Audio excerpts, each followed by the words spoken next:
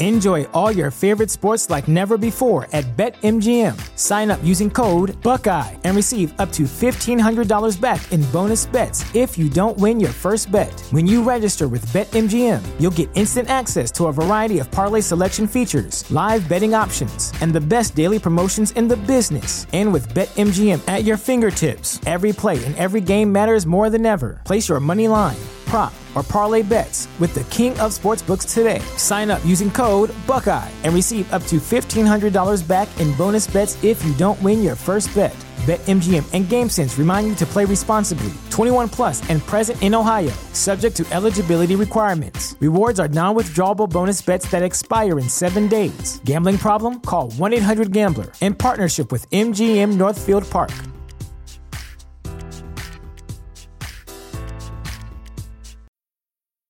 When it comes to weight loss, no two people are the same. That's why Noom builds personalized plans based on your unique psychology and biology. Take Brittany. After years of unsustainable diets, Noom helped her lose 20 pounds and keep it off. I was definitely in a yo-yo cycle for years of just losing weight, gaining weight, and it was exhausting. And Stephanie. She's a former D1 athlete who knew she couldn't outtrain her diet, and she lost 38 pounds. My relationship to food before Noom was never consistent. And Evan, he can't stand salads, but he still lost 50 pounds with Noom. I never really was a salad guy. That's just not who I am. Even through the pickiness, Noom taught me that building better habits builds a healthier lifestyle. I'm not doing this to get to a number. I'm doing this to feel better. Get your personalized plan today at Noom.com. Real Noom users compensated to provide their story. In 4 weeks, the typical Noom user can expect to lose 1 to 2 pounds per week. Individual results may vary. This is a podcast from Minute Media. You straight up cuckooed that dude, bro. Oh my God. You've got all your Charger gear on because I look good. I got big energy every day. Let's go! And he is dicked. Blind squirrel finds a nut every once in a while. That's right. You have to love what you're seeing on tape if you're a Chargers fan, especially for the future with Justin Herbert. On the move and throws and touchdown. Players, coaches, staff, fans, together we can create something truly special. Stay tuned for some good content.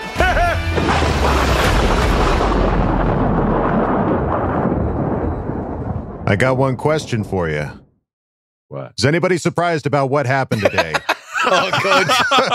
I'm not surprised, Coach. It's just like walkthroughs. That's right. Oh, folks, welcome back to the Charger Chat. I'm your co-host, Wolldog, sitting with my buddies, Kev, Hug, and Duggan. I love you guys. Let's ride this wave of happiness. Yes, let's ride it all the way. Later, dude. But let's not forget Kyle, the coach, Duggan.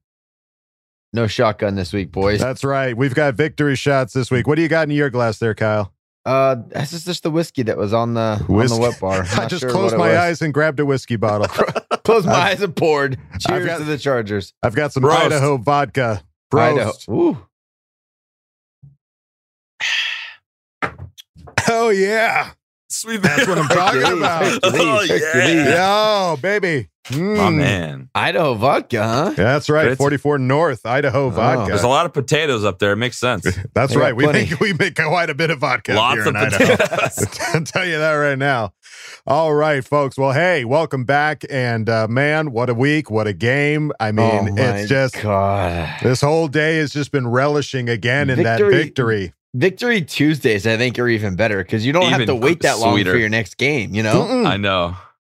It's coming quick. It is, it's just another great day of like scrolling through Twitter, looking at all of these praises and celebrations and looking at all Herbert's the pundits. in the Hall of Fame. Oh yeah. We're guaranteed Super Bowl bound now. It's a beautiful thing. Well, let's check in with Kyle. Kyle, did you find any unseen bruises now that you've had a day away from Raider fans that didn't show up until just recently? No, there was no opportunity for them to be anything but verbally salty. You know, like I was with my dad and my son. So it was like I had very much had like a barrier of like grandpa and grandson. I've got a senior on one side and a child on the other. Come at me, bro. What are we gonna do here, guys? Senior on one side, junior on the other. it wasn't for there was no like actual weird confrontations. The only one interaction was my son got in a dance battle with this one Raiders fan lady. That was good. And it was he really totally funny. beat her ass. For the record, he won. Beat that shit up. But number two, it was just like, hey, lady, like, what are you doing getting in on this? I know, but it was like a sweet interaction. It was a very sweet interaction, yes. The Raiders fans overall, yes, they're obnoxious. But there's just those few that are just like, God, give it a rest, like just screaming like nonstop. It's like so annoying. Dude, I get it. You're a Raider fan. I can tell by the skull mask you're wearing. Right, I can tell by like I can't see your face. Paint. You're hiding behind a mask. Right. I get it. But for the most part, in our section that I was sitting, again, we're in 307. If you ever want to come say hi during a game, 307 Road 10, because that's Justin Herbert. And for the most part, everyone around us was very cordial. Like even when the game started, there was these two guys that were kind of obnoxious. Everyone else was like pretty chill.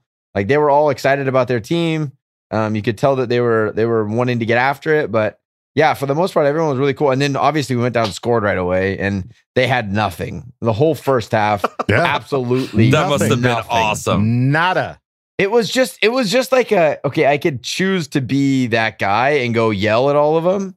I was with my son and my dad. It was like we were just honestly just sitting there like basking in all of their just like sadness. Yeah, and we were getting excited. So exfoliating. We weren't being blatant. We weren't being like over the top with our excitement, but we were definitely giving some high fives. Me and my dad are both coaches. My dad's the reason I'm a coach is because he was my coach always. Right. Yeah. So we just basically the whole time me and him watch a football game, we're like, oh, did you see they did this and then that happened, and oh my God, why are they doing that? And that's like how we watch a game. Mm-hmm. It's not like this super overly emotional, jumping up and down and screaming type of viewing experience. Like my man right up here. Yeah, it's not like a Kevin viewing experience.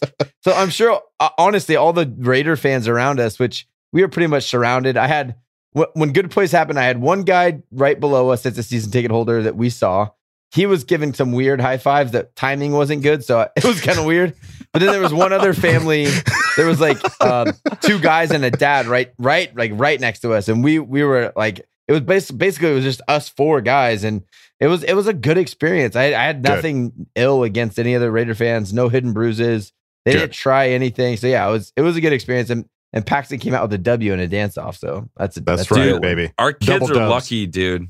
My son, we get the W. And Casey, your son, you get the W at SoFi. That's pretty legit. Yeah, we got to be more consistent and get these kids to games. That's right. Yeah, boy. I mean, I can only imagine. It is interesting that this was the one game you would have expected, given our history of seeing other team fans fighting each other after playing the Chargers. You would have expected there would have been an all-out brawl between Raiders fans out in the parking lot just fighting each other for no good reason. I heard there were a couple of them. I heard there were some Raider on Raider fights. That's what I'm saying. Yeah, there's a few as people were walking out. Yeah. It always seems to be team fans fighting with each other in these past games with Chargers. I will take the select few Charger fans that we have. I feel like for the most part, we're all really good people that are not interested in doing that kind of crap. No. That's the only explanation for other teams coming out showing us basically with attendance and then fighting each other after the game. Pretty much. Yeah. It's embarrassing. I do want to bring up one thing though. I do the classic after a win, you go on YouTube, you just type in Chargers and you see all the shows that talk about us. Yeah. The one thing that drove me a little, you're going to have to take a little bonkers. time to fucking pissed off. Sorry, I had to say it. Beep, beep. They somehow found a way to talk more about the fact that we didn't have a home field advantage, more so than them talking about the fact that the Chargers were impressive. And Keyshawn Johnson sucks. I'm just going to say it now.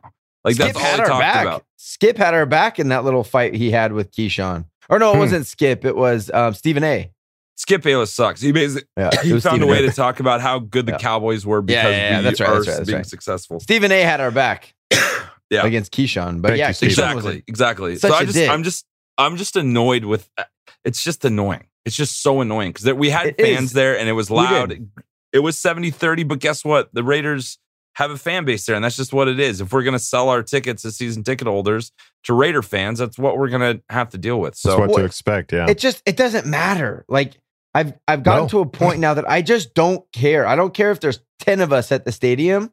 Me and those 9 other guys and girls, we're going to be excited when good things happen, and that's what it's all about. That's right. You know, and we know that media. I see how the media flips it. Like that's the one thing they're focusing on. It's so stupid. It's fine. We win a Super Bowl and we have some good winning seasons here in the near future. Right. A lot of stuff is going to change. And we went through the aches and the labor pains of this team becoming a big deal. Yes. But it is what it is. Like we experienced it in San Diego too. It's not a new thing. It's not, we moved to LA, so now we don't have a huge fan base. The Raiders traveled well when we played at Qualcomm. You know, always, it's just part of kind of who we are. We got to go win some championships, and then I do think that we will solidify our place in LA. 100% agree. Yeah, but change doesn't happen overnight. It takes time, and we are at least trending in the right direction. So you got to love to see it. The one area though that we are not trending in the right direction, I can't. Is these freaking penalty yards. I can't get over it. I'm looking at we had equal amount of penalties against the Raiders, 7-on-7, but we had 105 penalty yards. Well, there was that one Asante Samuel 50-yard penalty. You know, it was like that's the difference. Yeah. That was a big one. The Raiders were desperate. Every series they were just taking big hucks to Henry Ruggs because he's so dang fast. And that's just, I don't know, it's kind of just a part of getting up big is other teams are going to take big chances. Right. And we got kind of screwed there. The one thing you can look at, though, is like each week they've gone down. We didn't have any procedure penalties this game, which is so we're learning and we're improving. They were effort stuff. Joey got freaking pissed off because he most definitely got held.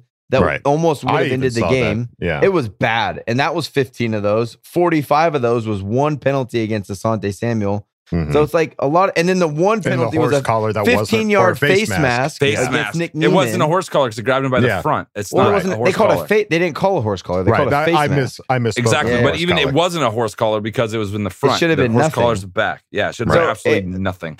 You could take away 3 penalties and 70 yards worth of those penalty yards. But I don't care. We won the game. I don't care. Like it is what it is. But I'm just saying, there was no illegal shifts and there was no illegal receivers downfield. Those are just stupid, dumb, bonehead plays. We've learned. We've learned and they've made adjustments. We have learned and we have grown. Yeah, we almost doubled the penalty yards, but you know. We doubled. We doubled. Well, we almost quadrupled their rushing yards. Yeah, their 48 rushing yards to our 168. Their 165 passing yards to our 212, and our 25 first downs to their 13. We almost doubled. And they only had one in the first. I was going to say only one in that first half was so like it was jaw dropping. It was the just purest form of defense. What is this? Well, we talk about this all the time. It's like each week, like we were talking about this run defense not being good. And look what we did this week. That was part of the game plan. I just feel like Staley really is game planning for each individual thing. So we might look a little different every week. So I think we're just getting used to that. And that's okay. Yeah, that is okay. That is okay. And you know what else is okay, folks? Me. I'm all right. Thank you for asking. We here at the Charger Chat have a very special deal this week. Yeah, everybody hit the button. Where's my soundboard? I demanded a soundboard. Folks, this week the plan is for me to attend this next game against the Cleveland Browns, and that plan is still happening. However, my other 2 co-hosts up here will not be joining me. So that means wait. So what does that mean? Do you have that means I've got not 1 but 2 extra tickets sitting with yours truly. What and a parking pass? And a parking pass. What are you going to do with those, Adam? God. Well, seeing as they're really not my tickets to give away, I figured we would have ourselves a little contest here, folks. I am looking for some dates. I am looking for a couple of folks, a couple of Charger Chat fans specifically, to come with me to this game against the Cleveland Browns, sitting in section 307. Row 3 + 10. 7 is 10. That's right. To attend this game with me. So we were talking about it, trying to come up with an idea of what it is that we could do. How could we get the right fan to attend? You have to tag 12 people, reshare every post we've ever tweeted, and like all of our video. No, I'm kidding. None of that, folks. We are not asking for any firstborn childs or any prima nocta rights. Nothing We have like enough. that. We have plenty. We are looking for you to give us a pitch. Just let us know why you think you should be the one to come to the stadium, SoFi Stadium, against the Cleveland Browns. Sit next to yours truly for the Cleveland Brown game. So tag us on our show post. We put up a post every time we upload our show on Twitter and on Instagram. So comment on that post why you think you should attend that game. And my boys, since they can't come to the game, they're going to be the judges. We're gonna pick the answer that best personifies us. So that way it's feel kind of like he's at the game with us. Yeah, Yes. exactly. You took the words right out of my mouth. I know. Yes, So literally took the words out of his you mouth. So stole them, actually. So again, just there's no hashtag, nothing crazy like that. Just comment on the show post, either on Twitter or Instagram, why you think you should come to the game with Wolldog. And my boys here will pick. We've got 2 tickets and a parking pass. So if you are in New York, I mean, if you can find a way to get your happy ass to the game, you got to be able to get your happy ass to the game. Okay, we're not flying anybody out. We're not putting anybody up in hotels. No, we just got you 2 have tickets. you have to use them. You can't pass them off. Nothing like that. This is no selling. If you say in your pitch that you're selling these tickets, if I end up at that game by myself or sitting next to 2 knuckleheads that I don't know who they are, 2 Browns fans, we will find you. We have a very specific set of skills to deal with people like you. And I will say, quick stipulation. Yes. Going into effect in LA County, you have to go to the game. You have to have a negative COVID test within 72 hours of the game. Correct. Or you have to have that proof of full vaccination. So correct. Both of your shots, you have to have those to go to the game now. So if there's no way for you to be able to do that, it sucks, but don't enter. Don't. It sucks, but that's what LA County now is mandating to go to the games starting this Sunday. So there's a lot of stipulations to go to this game. Again, hopefully you're living within the area, or you have to be able to get yourself to the game. If you're flying in from out of town, put yourself up in a hotel, have the negative COVID test or proof of vaccination, double vaccination. You got to have your full vaccination status.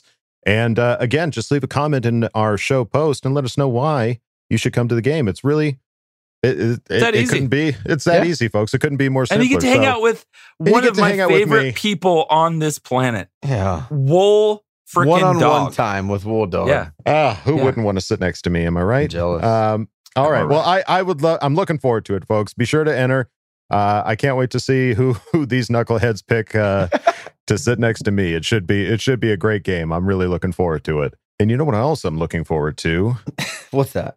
Autumn. It's my favorite season. It is in the air. The pumpkins are in the patch, and our friends at Manscaped are here to make sure you don't carve your pants pumpkins when you're grooming. If you know what I'm saying. Pant pumpkins. Your pant pumpkins. Don't make me say it again. Make sure you're keeping things fresh this fall with the leaders in male grooming and their brand new 4th generation performance package. Boys, get ready for a cuffing season like no other. Ready to take the leap into fall with Manscaped? Join the 2 million men worldwide using Manscaped by going to manscaped.com for 20% off and free shipping with the code FANSIDED20. Get 20% off and free shipping with the code FANSIDED20 at manscaped.com. One more time, that's 20% off and free shipping with the code FANSIDED20 at manscaped.com. Make your balls a priority this fall. Choose Manscaped. Pumpkins. Your balls will thank you. All right, well, as we mentioned, folks, that Victory Monday, or Tuesday in this case, is just that day that you like to scroll through Twitter and just look at what everybody else is saying, because everything tell is us just what we music. already know. Yeah, just tell me more. Just tell us what I already know. Tell me more about my eyes. Tell me more. Tell me more. Did we get a win. Tell me more. Tell me more. I'm gonna go Pete for a swim. All right. Well, I think we got our commercial. Grease Lightning. Grease Lightning. Oh, there you go. Well, let's take a look and see what was going on around Twitter. Brian Baldinger, aka Baldy NFL, said Chargers got it all, like Bogey and Bacall. Coaching, execution, next-gen thinking. What's not to like about these Bolts? I can't think of anything. Yeah. I get a single thing. Not a this single is going to thing. be my new favorite segment is when we just read things people said nice about. All the compliments. So this is just fantastic. That's about as shamelessly positive as it gets. That's right. This is how we do it here. Yeah. Looking over at NFL research, they said Justin Herbert completed his 500th pass on Monday Night Football in only his 19th NFL start. Herbert is the first QB in the Super Bowl era to reach 500 plus completions before his 20th NFL start. Wow. Come on. You. I love that so much. I heard again today. I forgot who it was talking about the Dolphins just blowing it so hard in drafting Tua. So hard. So hard. So good. And one Dolphin fan that had one of the hosts had known forever was like, man, I can't even watch I'm not even going to watch the Monday night game. I can't watch Herbert play because I know what we missed out on. What you could have had. Yeah, what we could have had. So good. Sweet. Oh, that would be so hard. That would be so. I mean, it's like the Bears. It's like the Bears who had Trubisky, knowing that Deshaun Watson went and after, Mahomes, and Mahomes. Yeah. And you missed out on both of those with Mitch Trubisky. That's kind of like the Tua Herbert thing. Yeah. Yep. It is. It's weird. Yeah. Like I've heard that same sentiment, and then it's like I'm trying to picture Herbert in Dolphins being as successful as he is, and it's just like I can't picture it. No. That's not the reality we live in. He's a Charger through and through. That's right. Looking over at Gilbert Manzano, tweeted out, 1 first down allowed is the fewest in a first half by a Chargers defense since 2006. Those were the golden ages. Which was the golden ages, yeah. It's a good time to be compared, good era to be compared 2009 was just the sweetest of days. Yeah. That's awesome. That's crazy. I can't even believe, I honestly would have thought that would be the first time in franchise history. Who allows one first down and all? I went into that game like, oh man, that'd be really cool if we could get a couple 3 and outs. We went a whole first. That's all they did the first half. Yeah. It was so dominant, man. Down. Like watching this defense is just so much fun. And then watching this offense is so much fun. Like this is just a different kind of Charger football that I am all on board.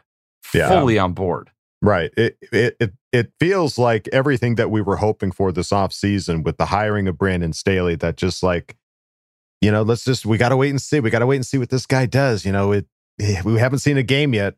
We've seen 4 games, which is, in my opinion, I think this is a pretty good litmus test as far as what we can expect to see going forward. Yeah. And so right now, it's pretty damn exciting. And that's another thing that all of the anchors and all the shows, and it's all going back to, Brandon Staley's just, he's a real deal. He's that dude. He is that guy. Yeah. And then let's see, there's some stats here. Chargers defense. Each of the Chargers' 4 opponents this season scored their fewest points of any of their 4 games against Los Angeles. Wow, that's crazy. I didn't know that. Yeah, so versus the Chargers, the Washington football team only scored 16 points. Their other 3 games, they're averaging 28.3. The Cowboys against the Chargers only scored 20 points. On average right now, they're scoring 35.3. Kansas City only scored 24. On average, they're scoring 36. And the Raiders only scored 14 when on average, they're scoring 30. And they were averaging 471 yards a game, and we gave up 213. Yeah, not that shit game. more than in half. Like, you can't look at these numbers and not appreciate Staley's defensive scheme. Some people do, and it's weird when people make those arguments that, like, Chargers are playing good, but are they really playoff contenders? This is direct correlation. Yes! They are. Coach Staley is the reason that your defense is this good. Who did we add? Like significant in this offseason, we got Derwin back, which is, I will admit that's a huge. We added Asante, which is also big. I guess we did add some good pieces, but we had outside of those two. You just walked yourself back on that one. Never mind. It's a combination of personnel and coaching. Yeah, love it. Yeah, it's crazy to see these. I don't know how people can argue these numbers and say that the Chargers aren't wrecking it right now. Yeah. Having a defense keeps you in every game. Yeah, clearly, it keeps you in every game, and our offense is only getting better week to week. Mm-hmm. Yeah, so it's a beautiful thing. I mean, honestly, like we were talking about it off mic, like. When we were celebrating last night, we were celebrating that Chargers are number 1 in the AFC West. But when you look at the entire AFC picture, Chargers aren't first in the entire AFC right now. Yeah. In the entire AFC right now. And yet you still see like power rankings of Chargers being 9th, 8th, 7th when you're the best, when they are the best in the AFC right now. Sleep, baby. Just sleep on us. That's all. It'll make it that much better. Yeah, that much easier. And just, I love proving people wrong, even though I'm not doing absolutely anything. Like just proving these a-holes wrong is just going to be so awesome. You're just going to sit back and relax and just go. You'll see. You'll wait. Just wait and see. You'll all see. Do you see? We're all going to laugh at you. One more tweet here from Gilbert Manzano. He tweeted out that Keenan Allen reached 650 career catches in 104 career games. He tied Antonio Brown and Julio Jones as the fastest players to do so. That's crazy. 3-way tie with some studs, that's for sure. It's like he's another guy that's just so underappreciated. Like we know how good he is because we watch him every play, every Sunday. It's crazy how underappreciated he is. Clearly in the same realm as Julio Jones and Antonio Brown. Yeah. Don't get it. I mean, you're going to learn real quick. And then our social media team is just so good. I love them so much. Consistently killing it. Consistently wrecking They're savages. Everybody who gets in their way.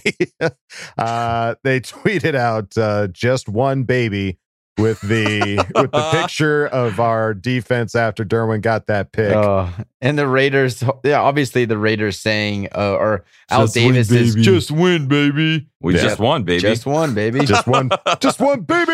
It's so like, this is the kind of humor I love where it's so subtle. It's the most subtle kind of just sharp knife in the that heart. You like don't feel. It's like in the Gladiator when he just like nicks them in the ribs and then goes out and fights them. It's like this subtle little just fuck you. But it's just it's like so subtle, but a direct hit to the heart. It's like Battleship. We just sunk that battleship. Man, you are all with the analogies tonight. Fire! I'm on fire right now. I can't help myself. It's like Gladiator. Wait, no, it's like Battleship. It's like Alien. I don't know. It's like a lot of stuff. It's like Saving Private Ryan in that. It's that scene where the guy's got the knife and he's like, shh, and he's just slowly pushing it in, looking him in the eyes. Shh, it's okay. That's exactly what and just killing him right there. All right, well, let's stop making historical movie references and look over at some of the quotes that were picked up from our players and coaches post game. We started off with Joey Bosa, who had a little something to say about Derek Carr. He said, we knew once we hit him a few times, he really gets shook. And you saw on Covington's sack, he was pretty much curling into a ball before we even got back there. Great dude. Hey, great player. Hey, but we know once you get pressure on him, he kind of shuts down. And then somebody posted a picture of literally it's like, about a yard and a half away, and he's already going into the fetal position. Yeah, it's the fetal position. It's like the cover of Not Without My Daughter, and Sally Field is like hugging the child. That's what Derek Carr looks like, hugging the football. Like, no, don't take You can't have her. You can't. It's gonna hurt. What a bitch. Yeah, and sticking with Joey Bosa on quotes, he said, this was amazing. This was so good. This blew my hair back if I had any. He said, the refs are blind. I'm sorry, but you're blind. Like, open your eyes and do your job. It's so bad. It's unbelievable. These guys have got to do a better job because it's been years of terrible terrible missed calls left and right. It's really pathetic, honestly. He was pissed. Woo. He was not holding back. I pray to God this does not get around the league and refs start taking it as a personal attack and try to come back. This crew will. For sure. That might be awkward. I didn't even consider that. But at the same time, it's also hey, you're going to watch Joey Bosa from a league standpoint and be like, hey, are these bad calls? Like, do we need to check these refs? Accountability. So it could go both ways, yeah. I mean, to be fair, almost every week there is a weird-ass call that goes against us. That goes against us. That forward pass fumble, like, what are you talking about? How is that a fumble? Like, there's just been too many of those. And even earlier in the game that we were talking about, the face mask, that was not a face mask. He did not touch his face mask. Like, those little things that really do need to get cleaned up. So I'm full. Everybody's fully behind him for saying it, but I think you're right. There is a concern that there could be some retaliation from the referee crew. I didn't even consider that. I don't want to slow the game down more, but I think some of this shit needs to be more reviewable. Like some of these calls. Well, just automatically reviewable that the league, like New York is just looking at it. And it's like, if that they wasn't need a to face stop mask, the game, they can. Pull that if flag. not, let's keep going. You know, yeah, that wasn't a face mask, pull the flag. Yeah, it's blatantly not. One replay and you see it's not. Exactly. You take 5 seconds, you look at it and you realize that that's not the case. So, I mean, but mad respect to Joey for saying it, because that's just not something you hear in these post-game pressers. Well, and what did his coach say to back him up, Bulldog? His coach actually kind of backed him up. He said, Brandon Staley said, this guy has earned the right to I'm adding inflection. This guy has earned the right to express himself. This guy is a premium player in this league. He commends Bosa for taking responsibility for unsportsmanlike penalty. That was the extra added bit of quote that we didn't have there from Joey Bosa, saying that, you know, it's pathetic what the refs are doing, but I also should not have he called himself pathetic. He's like, what I did was pathetic. What I did was pathetic. And should not have gotten the penalty. But it's nice. Again, I mean, hearing from your coach, saying that, like, you know what, this dude, he's earned the right to express himself in that way. And so that's actually a really good way of saying it. He's not going like, he's right, all these refs suck, they can suck my dick, get the fuck out of here. He's just going like, he has earned the right to express himself that way, if that's how he feels. Yeah. Suck my Joey Bosa's opinions do not reflect those of the Charger organization. Yeah, they do. They 100% do. Yeah. I got your back, Joey. No, I'm saying the Charger organ. That's what Brandon Staley's saying. Oh, is that, you know, like he's allowed to express himself, but Joey Bosa does not reflect what Brandon Staley and the Charger organization has. But he's allowed to do it, and I respect him for saying But that. I love it. I love seeing a coach, like, whether you agree with it or not, that's where we're at in the NFL now. These players are going to speak out against stuff that they don't agree with. Yeah. Now, if you think they should fall in line and not say anything, I understand that idea of respect and respecting the game and the officials, and they miss stuff and letting it go and all that kind of stuff. But he said it. So now, as a coach, what's your response? And I think his response is, I'm going to back my player. I'm not going to come out and call anyone else out, but I have my players back. And I think that was a great reply. Great reply. Brandon Staley's always good on these types of answers. Yeah, he just does a killer job. And then the last quote here comes from Derwin James on the win. He said, this is very satisfying because we wanted to do it for our fans. A lot of people say we don't have fans. We heard them out there. And like I said, this one is for the fans. That's how you do it, dude. We are here. Like, we are there. We are here. It's not as if we have zero fans. Like, every game, we have thousands of people at this game cheering on our team. Yes. Yeah. So it's like, and the players know it. Chris Rumpf, after the game, he's on social media, like, talking about how we have the best fans in the world. But I honestly believe that if you could take our small numbers and just duplicate, like, multiplicity those people, we would have the best fan base in the NFL. 100%. We're just small in number right now, but the dedication is so big. Look at it this way. We are forced. It's like me being in Missouri. You're forced to become stronger because you're smaller. Right. And what that's doing is that's creating us, making us stronger. If we didn't have that, if there was just a shit ton of us like stupid Raider fans, right? You don't need to be a diehard. You don't need to be dedicated. You don't need to know the roster. Most of the people listening to us know the roster. They know all these players. Yeah, and it's like when I'm walking through a Charger game, even at SoFi Stadium, and I see another Charger fan, it's like this we got this, dude. Like, let's stick this. We're gonna be in this together. Let's go out there and let's support our team. Whereas 100%. If it was like 70,000, yeah, that'd be really cool. But then again, it would just be kind of like you're walking through a sea of the same whatever kind of guys, you know? Mm-hmm. What if that sea of 70,000 with the dedication? Let's see where we get. Let's see where we go. It's a slow build to get there. Right. It's just like everything that they are changing with the organization. I think it's changing for the fans as well. I think people are waking up to see that the Chargers are a different team than they have been in recent years, and don't sleep on them. And in fact, come support them. Hey, like if they're bandwagon fans when it comes, stop it. Yeah, everyone needs to stop that BS. What do you mean stop it? The calling out people for being quote unquote bandwagon fans. I'm saying if you're a bandwagon fan, come on in. Come on. Yeah, I want these guys. You know what? It's going to be a long walk to get to where we want to go, but guess what? We got some fucking comfortable shoes. So let's get us walking to where we want to go. Let me get some stretches in. Let me get my stretches in. I don't want to pull a hammy. Don't want to pull a hammy. Don't get some of those nice inserts, do the whole thing. Yeah, I guess I just don't understand the idea of like calling people out for being new fans.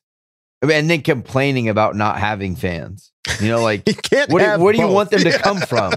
You want them to like raise zombies raised from the dead and be Charger fans again? Let's you could breed them into existence. That's like the truest form of Charger. That's the real long, slow, and steady approach. Hey, we're talking 15 years. This is the start of a new generation for fans, and I'm all about it. I'm all for it. Stay positive, make it fun, big time.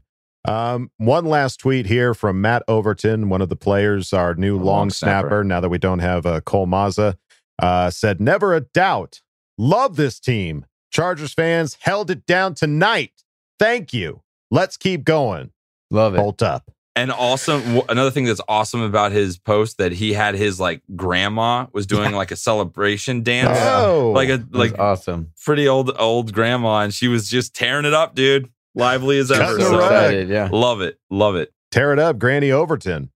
All right. Well, folks, don't forget, you can head on over to chargerchat.com. We've got our members only section. I peeked in there after our victory just to make sure everybody was still doing good. And everybody does seem to be pretty damn happy about that win. Yep. And please feel free to head over there to sign up to that members only section. And don't forget, winter is coming. And we just added some new sweatshirts to our store. So if you want to pick up a sweatshirt or even a t-shirt, if you're a fat guy like me, you don't need a sweater. I've got insulation on the inside. I don't need no sweater. Not for me. You can also get t-shirts over at chargerchat.com. Check it out. All right. Well, now, folks, it's time to head over to our next segment, Coach's Corner. Can't wait to see it. Break it down, Coach. Great moments are born from great opportunity. All comes down to today. You take this helmet and you put it right in his numbers, okay? I want to see nothing but snot bubbles in his nose. A lot of people want to blame coaches for a lot of things. Nobody puts coaches straight up, in and corner. We shut them down because we can. It's because I believed in you. And I wish I could say something that was classy and inspirational, but that just wouldn't be our style. Let's do it. That's right, folks. It's time for another rendition of Coach's Corner. We reach into the bag of questions and we pull one out from one of our old favorites, Zach Marincic. Ooh. Who asks the question? Thoughts on the interior defensive lineman against the Raiders. What was different this week? All right. Yes, as we all watched this last game, everybody was frightened and downright terrified of what was going to happen in the run game. And boy, howdy, we did something different between these previous games. Those linemen came out. They were just a wall. They either swallowed them up or ate them whole. I don't know what happened. Coach, break it down for us. What happened? Yeah, as I watched through the game, I didn't see like a very direct, complete change in identity of our defense. Mm-hmm. Honestly, what I believe is our defensive linemen just played a lot better. We were just better than their offensive line in a lot of aspects. So I'm going to walk us through a couple of plays here, look at some of the techniques, responsibilities, things that we did really well. The one time that I definitely saw hey, we're not going to get pushed around and run on a lot was the very first play. Okay. So generally we run a 3-4, so we have 3 defensive linemen and 4 linebackers. This first play looked very much like our old school 4-3. So we kind of wanted to come out early and establish, hey, we know what you guys want to do, and we're going to take it away early. So the reason I say that is you look at the box. I've talked about this a couple of weeks now. The box is basically anything right here. It's 2 or 3 yards. It's like 5 yards back to 5 yards back inside of the tackle. So everything in here is the box. So to see if you want to run or if we're giving them a little bit of cushion to say, hey, I dare you to run, is you count the numbers in the box. And right now we have the numbers to match up with what they're doing. They don't have to beat us pretty good to have a successful run play. And the biggest difference that I know that this is more of a 4-man front is this one technique, or this supposed to be a 0 technique in Linval Joseph. If we're running a 3-man front, he's head up on the center, and he is just trying to push this guy back, and he's a 2-gap player. Because we have so many guys in the box, he doesn't have to be a 2-gap player. He gets to be in this A gap. The gaps go from inside out, A, B, C. So between the center and the guard is A. Between the guard and the tackle is B. Outside the tackle is a C gap. So now he gets to be a true 1-gap, backside A gap player. So he's in the 1 technique, meaning he's shaded this side up here to the center, and he's playing A gap. Now we have every gap filled up because we have 7 guys in the box. This was us being like, hey, we know you want to run the ball. I know we've had some poor games against the run, but we're not going to allow that to happen. So as I run this through, but I'm also going to show you the technique. It's not just numbers in the box. It's also the technique that's used to successfully defend and beat up this play. So Derwin James, again, another point. Derwin James is right here. He's down here in the box. Oh, hello. He's not up here at 12 yards. They walked him down here. They have Alohi and Nas is back here. So they have 3 safeties in the game right here. And they allowed Derwin to be that extra guy kind of sniffing the box, looking to see if something comes. So I'll go ahead and run the play for you guys. You can kind of see, obviously we all know it was an extremely successful play, and we shut him down pretty good.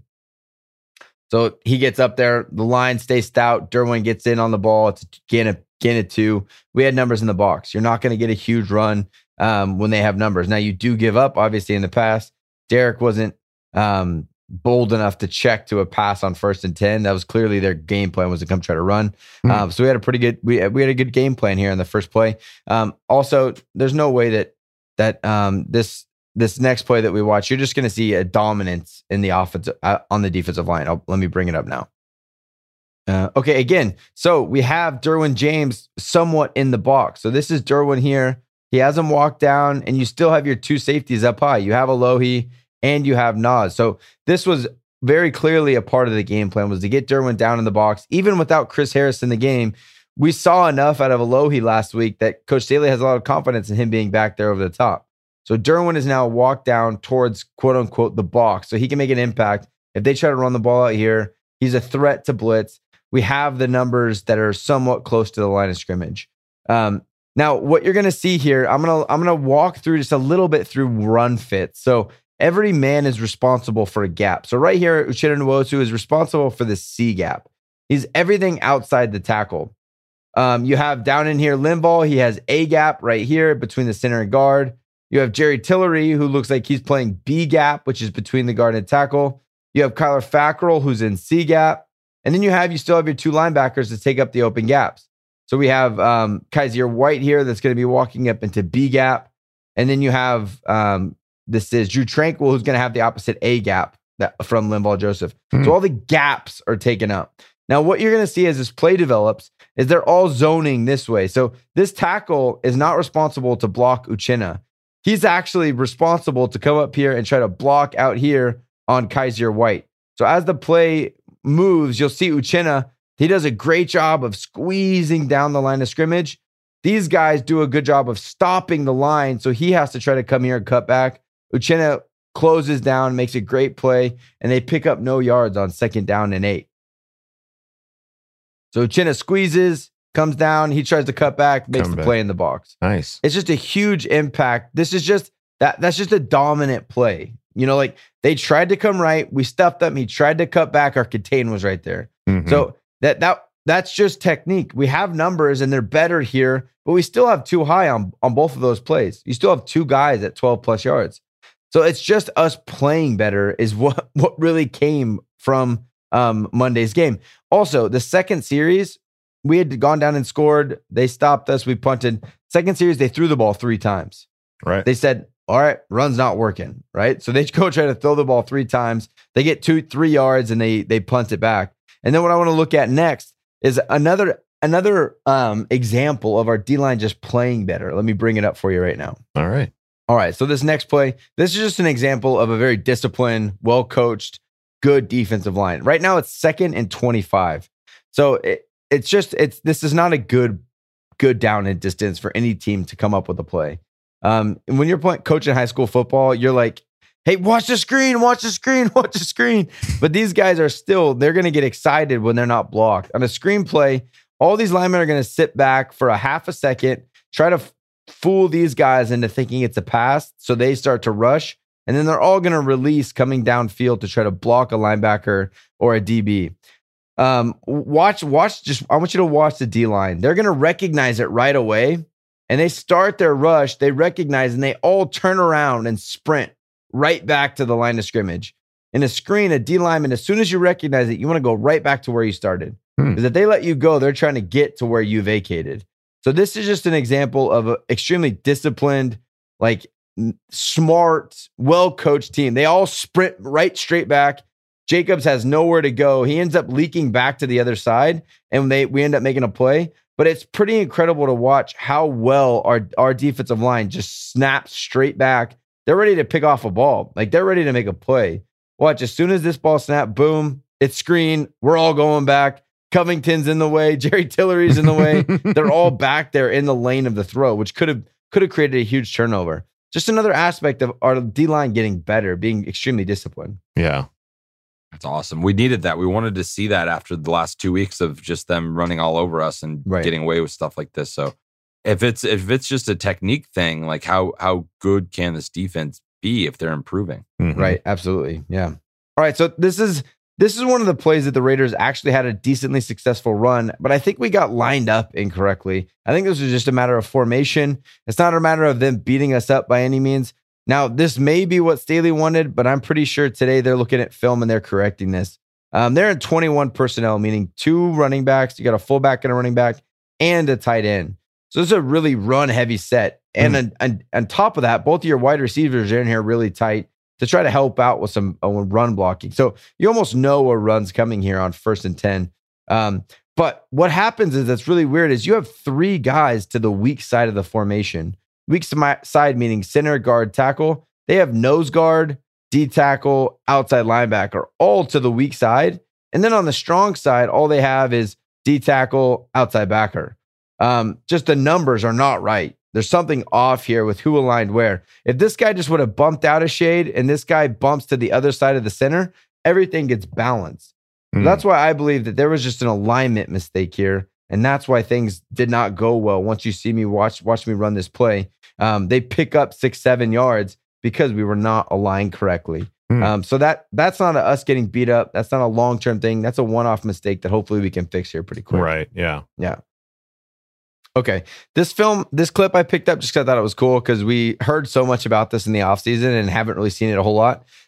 This is 4:50 left. This is actually the series that we end up eventually picking him off and kind of sealing the game.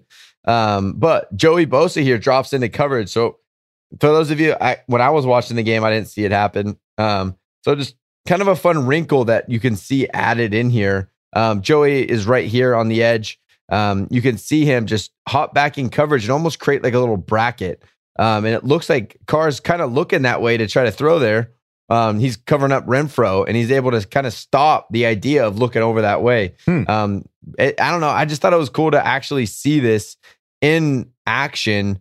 This big talk that we've seen of Joey Bosa dropping out into coverage. Yeah, he does a pretty good job and he races an immediate throw. I would have loved to see Hunter Renfro catch that ball and just get picked up. Yeah. Picked up just and carried back like a little boy. Bombed. Yeah. You know, like what was he thinking when he went on his route and saw Joey Bosa inside? Oh, shit. You know?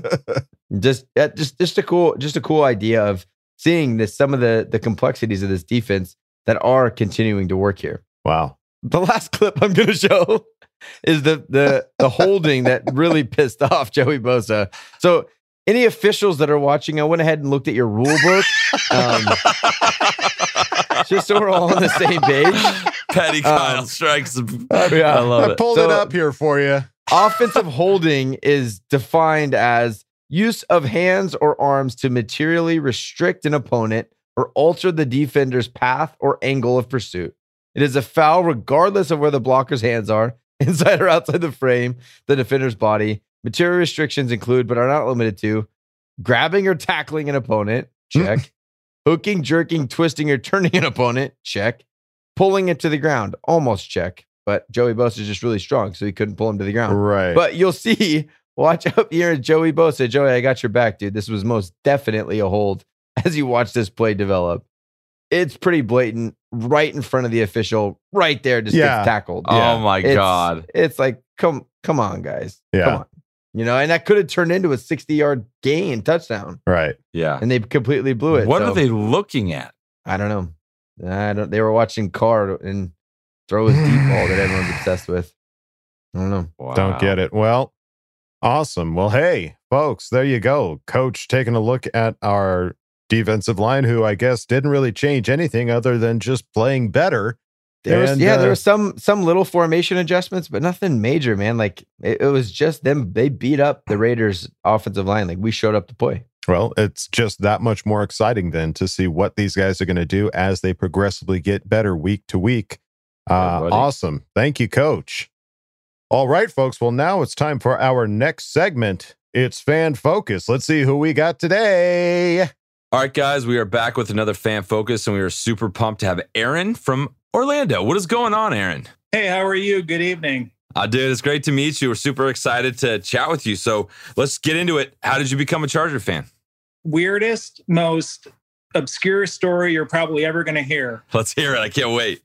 So I'm a few months shy of 50. And back when I was a kid, we're talking 7, 8 years old, I was in class at school and I wanted to use the restroom. So you raise your hand and they let you go. Yep. And I'm walking down the hallway and there's a pencil on the ground. And back then when I was a kid, they have these 10-cent pencil machines and they'd have different things, sports or Smurfs or G.I. Joe or whatever you were into. So it was this brand new unsharpened pencil, San Diego Chargers. And so I decided I'd become a Charger fan. That I will have to say, that is the coolest becoming a Charger fan story I think I've heard.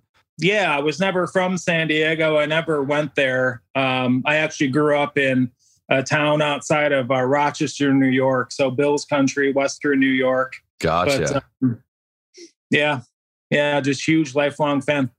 That's awesome, man. Well, cool. Well, we're glad that you are. And I remember those pencils. I think I had a couple of those for sure. So yeah, let's get into this last game, man. We're just coming off a super high of beating the Raiders, and that was just so much fun. So what were your initial thoughts, coming out of that game? What were you thinking?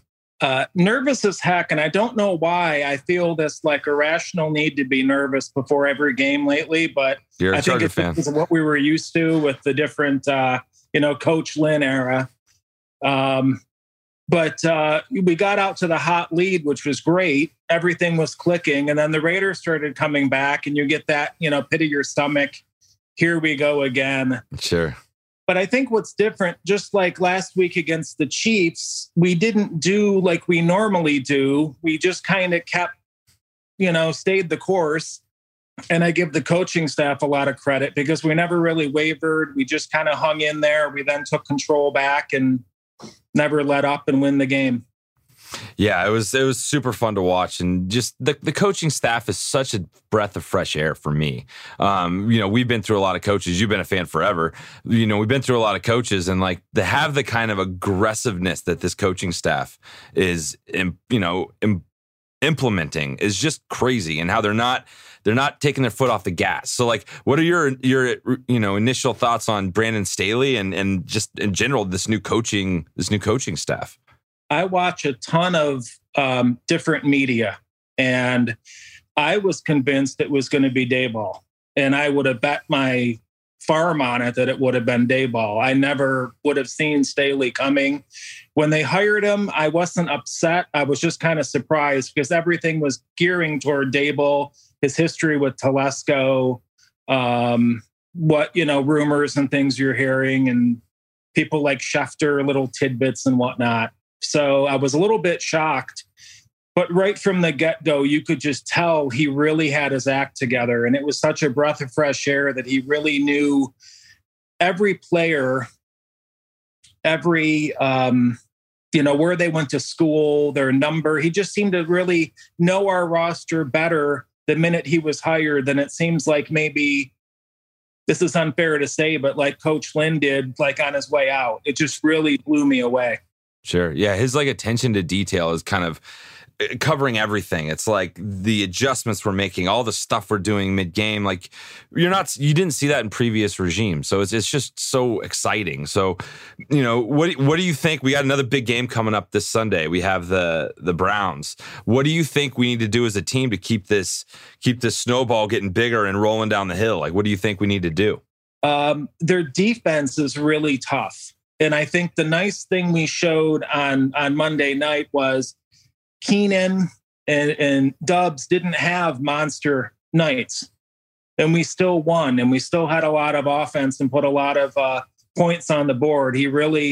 Herbert really did a good job of taking what he could get, spreading the ball out. If they're going to take away Keenan and Mike Williams, take Jared Cook. Sure. That one call they had with Steven Anderson was great, where he blew out after the they initial snuck out block. there. Yeah, they hit him for, I think it was like 22 yards, and just kind of at that point of the game, just kind of blew it back open in our favor. I think that might have been one of the first plays after the missed field goal by the Raiders, and it really just kind of got us going again and got us moving. Gotcha. Yeah. So it's going to be exciting, man. We're pumped, and we appreciate you coming on and chatting with us, man. It was great meeting you, Aaron. And let's keep the conversation going, man. Let's keep it going on Twitter. Thanks. Wish you guys the best of luck. You do a great job. You're so fan friendly, and really, it's a breath of fresh air. Best of luck. Thank you. We really appreciate it, Aaron. Take it easy, man. Take care. Bye. Bye. Well, dude. Aaron, that was awesome. Yeah, dude, the pencil story that got me. That's cool. What a random way to become a Charger fan. I haven't heard that one yet. No, that's a new one. We'll write that down in the book. Use that Charger pencil. All yeah, right. That's awesome. Yeah, that's really cool. I think that's actually kind of. It makes me think back to my childhood when you would just see something. You don't know what it is. You don't know why. But you're just like, I like that. That's going to be my thing. Yeah. And for that to be something so innocuous as a pencil, like and teacher, have that, the man had to go pee. Right. He became a Charger fan. That's all you got to do. Just got to go pee, folks. Just got to go pee. It could happen just like that to anyone. All right. Well, hey, Aaron, thank you for coming on, man. Really appreciate you stopping by and talking with my man, Hug and Duggan. All right, folks. Well, now it's time to go on to the next segment. I can't wait to see what he's going to say. I have a feeling it's going to be pretty spicy. Let's see what he's got. It's the Craig Experience. Oh yeah. Come on in, man. Kick your feet up. Oh, Craig Experience. Hello there. Make yourself at home. Got some stuff to talk about, right? Moving on. Come on, man. Listen. If you down with BSB, Jay Herbo, Doomsday Slay, and Area 33rd, you'll follow me on Twitter. That's Top Flight TOP_FLYT3. You heard? CC Gang. Big freaking salute. And to the rest of the Bow fam, what's going on, man? She got Craig in Texas. And usually like almond creamer in my coffee, but man, Raiders tears are delectable. Boy. I don't even know where to start. First off, part of my voice, I'm not feeling the best today, but smoking a Raiders boots Monday night helps me get by. I know we all enjoyed that. That was freaking fantastic. Let me just get right into it because there's so much good that You know, I don't even think I care about any of the areas of opportunity today. I don't care about that. We're going 1,000% shamelessly positive today. Forget it. Could we touch on some things that didn't go great? Yeah, but why? It's the Raiders. Screw it. I mean, you know, let's just get right into the offense. Jay Herbo, 3 TDs, no picks with like next to no production from the wide receiver corps. They did a lot to bracket Keenan on third down. They knew that was our go-to guy in those situations, so they did what they had to do to kind of shut that down. Mike Will was in a lot of one-on-one matchups that they didn't really take advantage of, but whatever, doesn't matter. Like I said, we moving on past that. It's not what today is about. Austin Ekeler, you beautiful, beautiful ball rock-toting freak. Thank you, man. I mean, that is easily the best value player in the NFL, has to be. The contract that he's on with the level of production that he puts out, I mean, who better at that cost? Excellent job, Mr. Telesco. You get props for that. Snaps to you, my man. Fire job. You know, also, I think I mentioned this on Twitter a little bit. If you look at Eckler's receptions to target rate, I know up until Monday night's game, he was like 15 targets for 15 catches. And not all of those were just like little swing passes out of the backfield, by the way. That is beyond efficient. He 1,000% has Jay Herbo's trust. And again, just the value for the production is phenomenal. Freaking phenomenal. Jared Cook, apologies, bro. I had my issues with that signing because, you know, coming from a family that's mostly Saints fans, I watched him bungle things over and over and over again there, and they absolutely wanted him out of town. And so I didn't want any parts of him, but dude has found new life in this offense. And I mean, he was just third down, fourth down go-to. I mean, it wasn't Keenan, it wasn't Mike Will. Tight ends and Austin Ekeler. It's freaking awesome. I mean, I just can't get over the way that the game plan kind of evolved. And when they took away things that, you know, we like to focus on or the team likes to focus on as their primary go-tos, they just found other avenues to get it done. That's called game planning and making adjustments. Whew.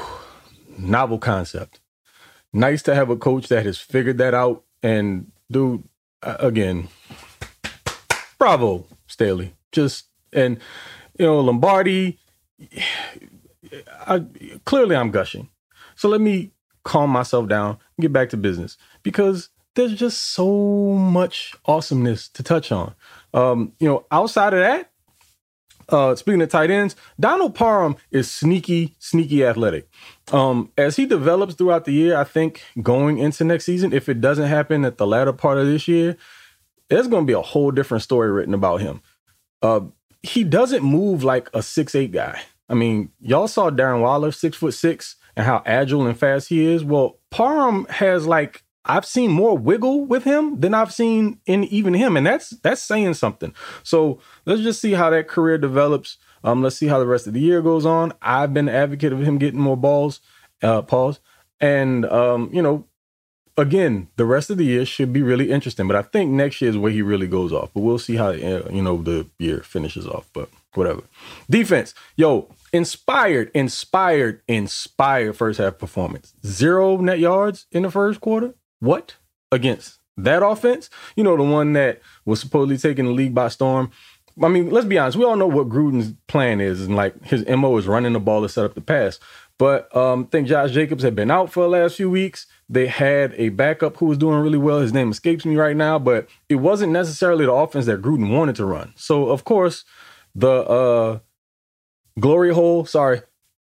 black hole savior, the silver and black Jesus, Derek Carr, was all the rage so far this season. And, you know, MVP talks. Never mind the fact that I think they were like 23rd in strength of schedule or difficulty of schedule up until this point, and the Chargers were like 3rd. Never mind that. Who cares? Y'all were praising him, or I'm sorry, they were praising him. The rest of the league was. They were painting this little narrative, and it was annoying because I hate Derek Carr. I hate his face. You know, the fact that he's just like uber annoying. And that little naive comment he made about it feeling like a home game, like, great, look, listen, even though that was the truth, you weren't the right messenger for that, buddy. Who are you? What have you ever done? So whatever, moving right past you. The run defense, great. I don't know what happened this week. They clamped that crap down.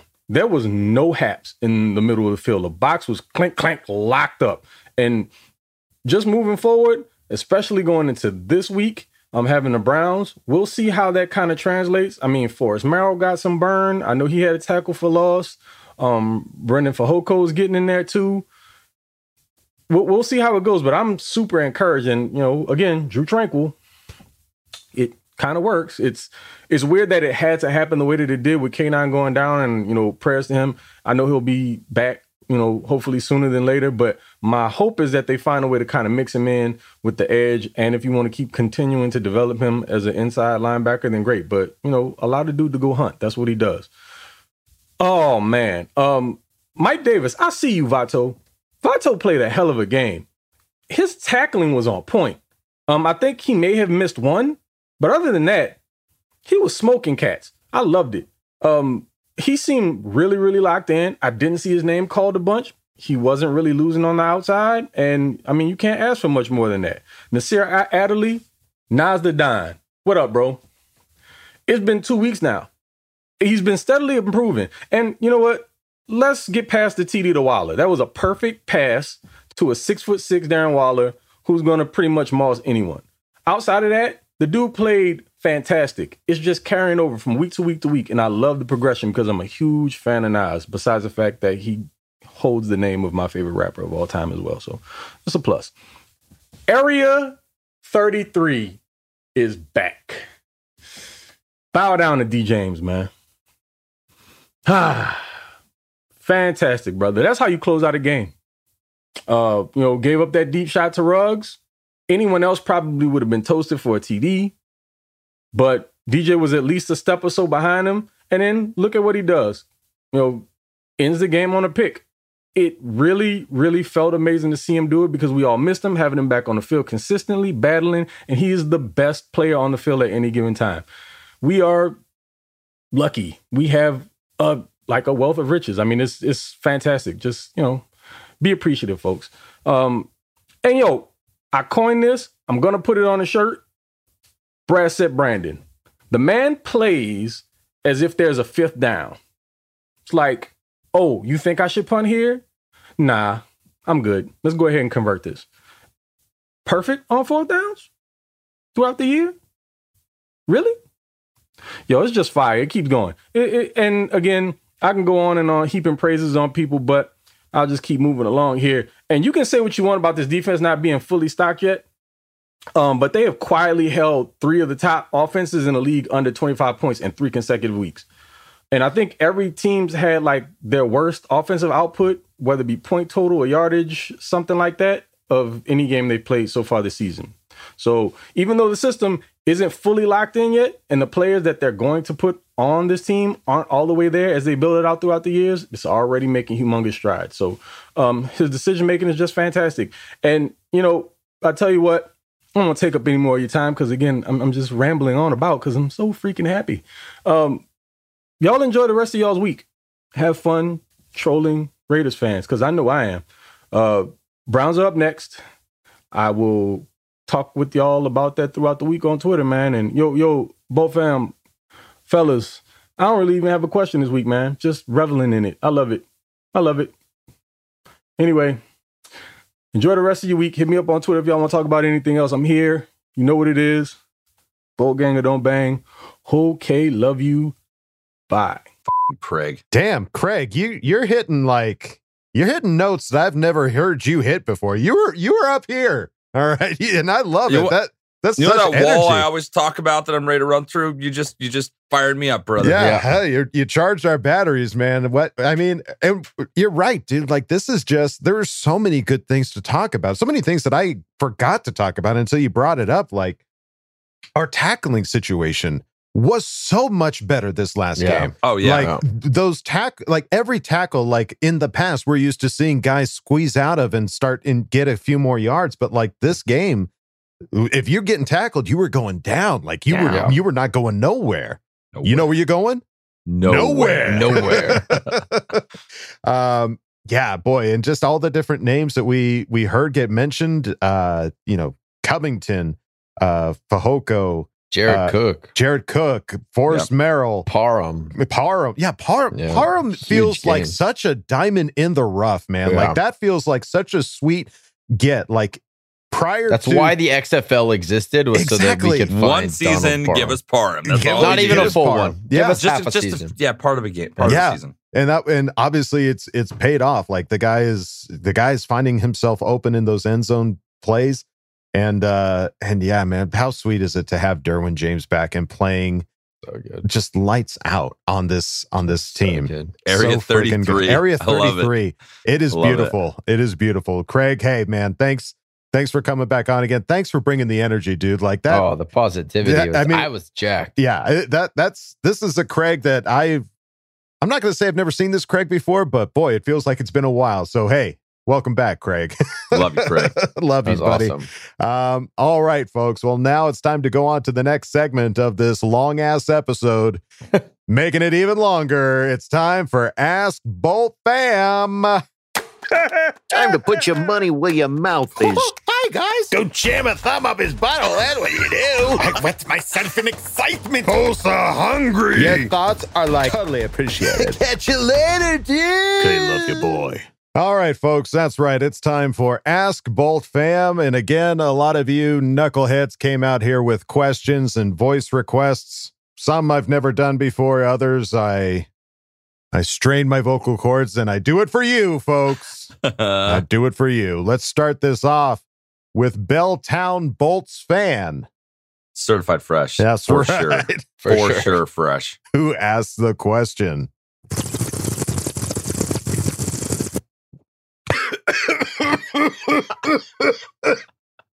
Oh, man.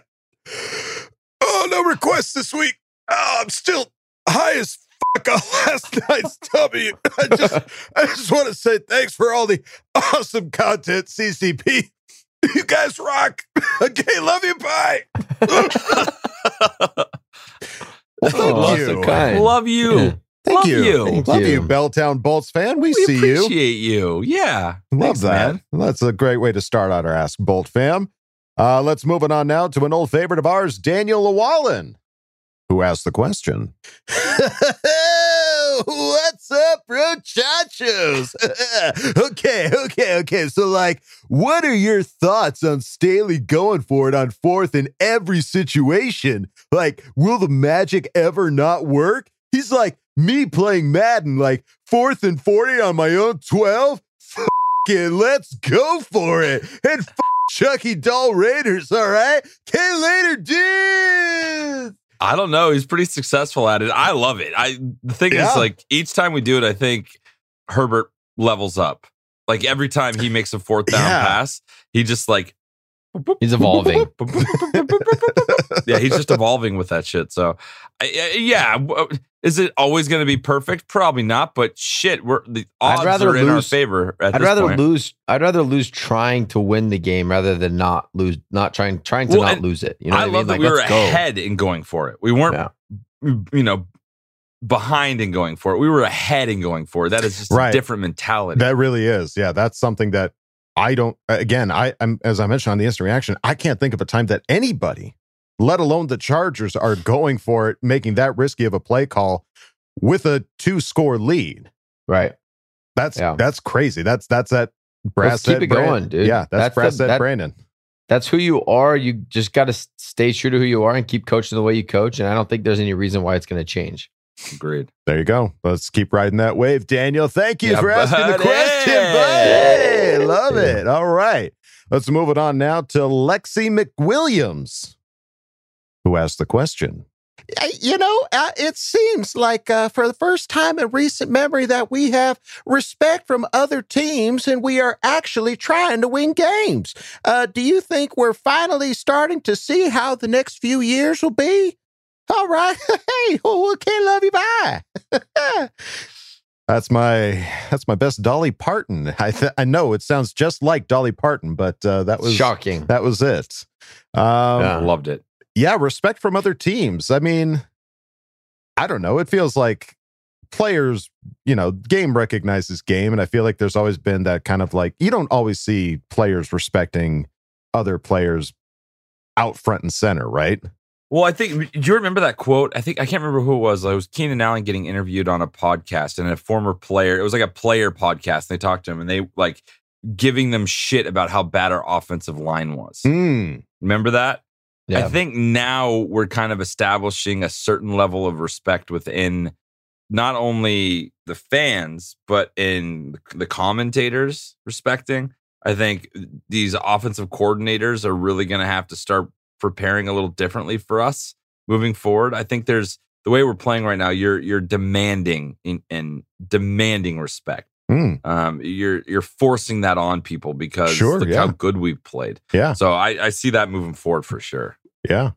Hard to argue the numbers, and the numbers I think definitely will pull the respect. I see what you're saying there, Kev. So hey, Lexi McWilliams, thank you for asking the question. We move on now to the Chargers nerd, aka Daniel, who asked the question. Crikey! How did they manage to clear all those Raider fans out of SoFi when their heads were shoved so far up their asses their back teeth were floating? There's no room for my thumb. Couldn't get it up there. Oh shit! Yeah, how do they do that, Kyle? Had to sweep them on out. It was a quick departure, I think. It was a slow and steady flow. Yeah. What was it? You just like throw like a piece of shit on the end of a lure, and you just reel them out to Rivers Come Lake. on, guys. Follow Come your get it. shit. You're used to following shit. Just follow along. Just want to get it. I just want to touch it. I just want to follow that it. Shit. There you go. Yeah, I guess that's how you do it there, Chargers nerd. Thank you for asking the question. We move on now to Senora Snappy. Senora Snappy, who asked the question. Could you break down the sack on Herbert in the first quarter? I mean, what were Filer and Lindsley focused on that left the door wide open? What do you think, Kyle? Do you know what we're talking about? I mean, yeah, I know that I watched that sack, and I think it's because of Kyle that now, like when I watch the replay, I'm not just watching the guy get Herbert. I'm now looking to see who didn't do what. Right. As far as like not making that sack. And honestly, it looked like Lindsley and Filer just were like looking at two different things. And I think it was Phylon that just like walked right by. Yeah. Yeah. Because Phylon's not that good. So that was definitely a miscommunication somewhere up front. Yeah. Watching it over again after the game, it didn't look like it had anything to do with Corey Lindsey. It looked like Phylon came right in the B gap, so between the guard and tackle. So that would have been Slater and Filer. And yeah, I don't know, because Slater very, very clearly had a man outside of him that he was working to. Mm-hmm. There was no running back coming over there to help pick up the end. So yeah, that was just Filer not knowing protection and going to the wrong guy, because he just completely turned away from him and let Phylon go right at the quarterback. So that was just one. That was a guard not knowing what the play was. It wasn't a we got beat. It was a kind of a bonehead mistake. Brain fart moment. Yeah. That cost us for a sack. So, okay. Well, there you go. Senora Snappy, thank you for asking the question. And yeah, thanks for coming on. Let's go on now to JP, who asked the question. Can you guys talk about Joey's quote about David's little brother and how they know once you get pressure on him, he kind of shuts down? Yeah, he's just a big old pussy. He's a big old baby. Baby, Charmin Soft. I love that he refers to him as David's little brother. That's awesome. Yeah. It's like Kevin's little brother, right? Am I right? He's like Kevin's little bro. No, yeah, I heard a couple people like, Joey was out of line talking shit. Like, you kind of remember what he was Carr talking shit said about earlier in the week. To it. Yeah. So I think this is what you get. And it's payback. very, very clear to see that you're made of Charmin ultra soft toilet paper. Yeah, and it was very true. In the third quarter, that was the only quarter we had trouble bringing pressure. And he had a decent third quarter. So he does not like pressure. That's just a fact. That's not him talking at a turn. That was the game plan. We needed to get in his face, and they did it successfully, and they shut him down the whole first half. There you go. Yeah. So he's not trying to pick a fight. He's just spitting facts. Yeah. He doesn't like pressure. Facts. That's a fact. He's a bitch. All right, JP, there you go. Thank you for asking the question. We move on now to Bolt Dude 8407. Certified fresh. Who asked the question? Oh, hi, guys. FTR. Great team win. Oh, boy. So when can the Herbert MVP chant start? Oh, MVP. MVP.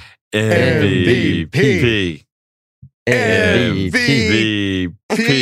Just started. Right. Just started. That's tough. It's tough. We're not in the same room, folks. Yeah, we're in 3 different states. It's hard to line it up exactly. But yes. Start it whenever you want, man. Yeah, hey. I'll join you. Yeah, if you're in the post office, just start doing it. MVP. Yeah. MVP. Put it out in the world, everybody? man. Put it out in the world. I mean, who knows where it'll go? Yeah. Man, I'll tell you this. If they make it a fan vote for MVP, he's forget about it. Forget about it. Speaking of that, we got totally boned on the FedEx Air Player. They put out the names before our game, but you can vote for the UK version of FedEx. Who even knew that was a thing? Now I know, and now I have something to vote for. Now we this all week. know. Yes. Yeah. Yeah. The more you know. If you're anxious, if you're like, what do I do this week? There's no voting. There actually is. FedEx UK Player of the Week. Do it. Airbell.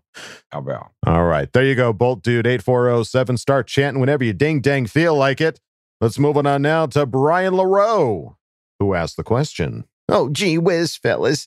Is it safe to believe? Oh, gosh.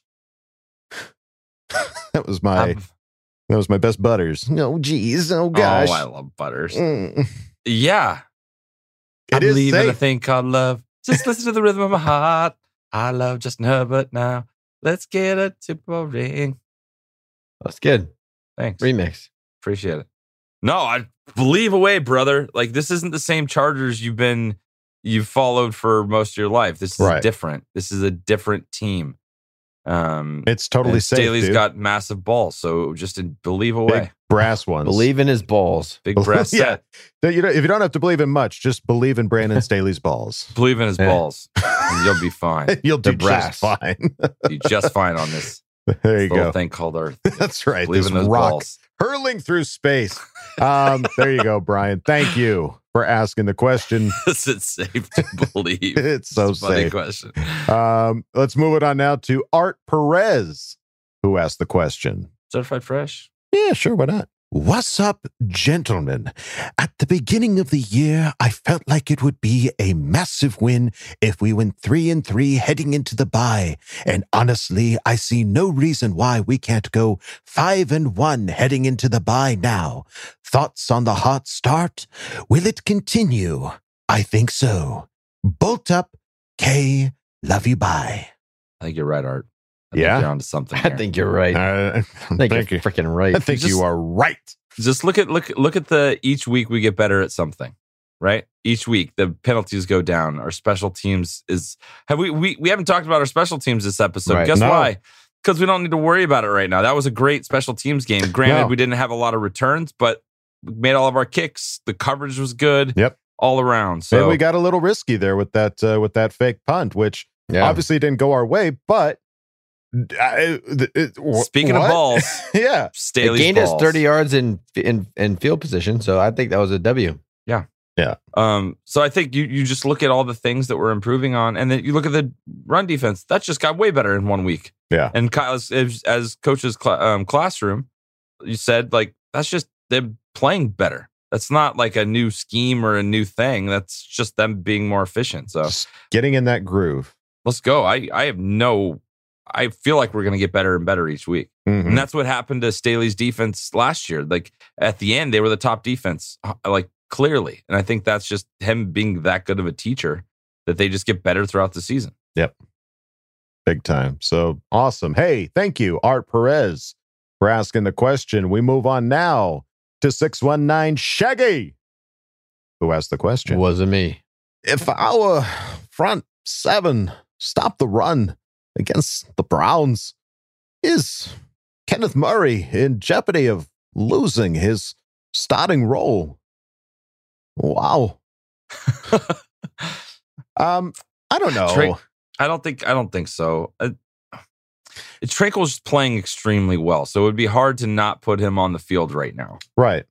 But I think this gives Kenneth an opportunity to get healthy, fully healthy. They put him on the short-term IR. So get fully healthy and come back. And, after the bye, he'll be ready to come back. I get that extra week in the bye week. Right. It just doesn't hurt to, obviously Kenneth Murray is good. Right. And he's only a second-year guy. He's only going to get better. So I to say that Kenneth Murray is going to lose his job, I don't think that's going to happen. But I think it creates a competition, and that's what breeds people getting better. Right. If you're worried about not getting on the field, you're going to go out there and practice harder, work harder, watch more film, and try to play better. That's what we want. We want competition at every position. There you go. 100%. Yeah, and honestly, it almost feels like it's almost a committee type position where it's like there's not necessarily a starter. You've got two great players. Just switch them in and out. Bring one in. There's a lot of injuries at that position too, and that too. Yeah.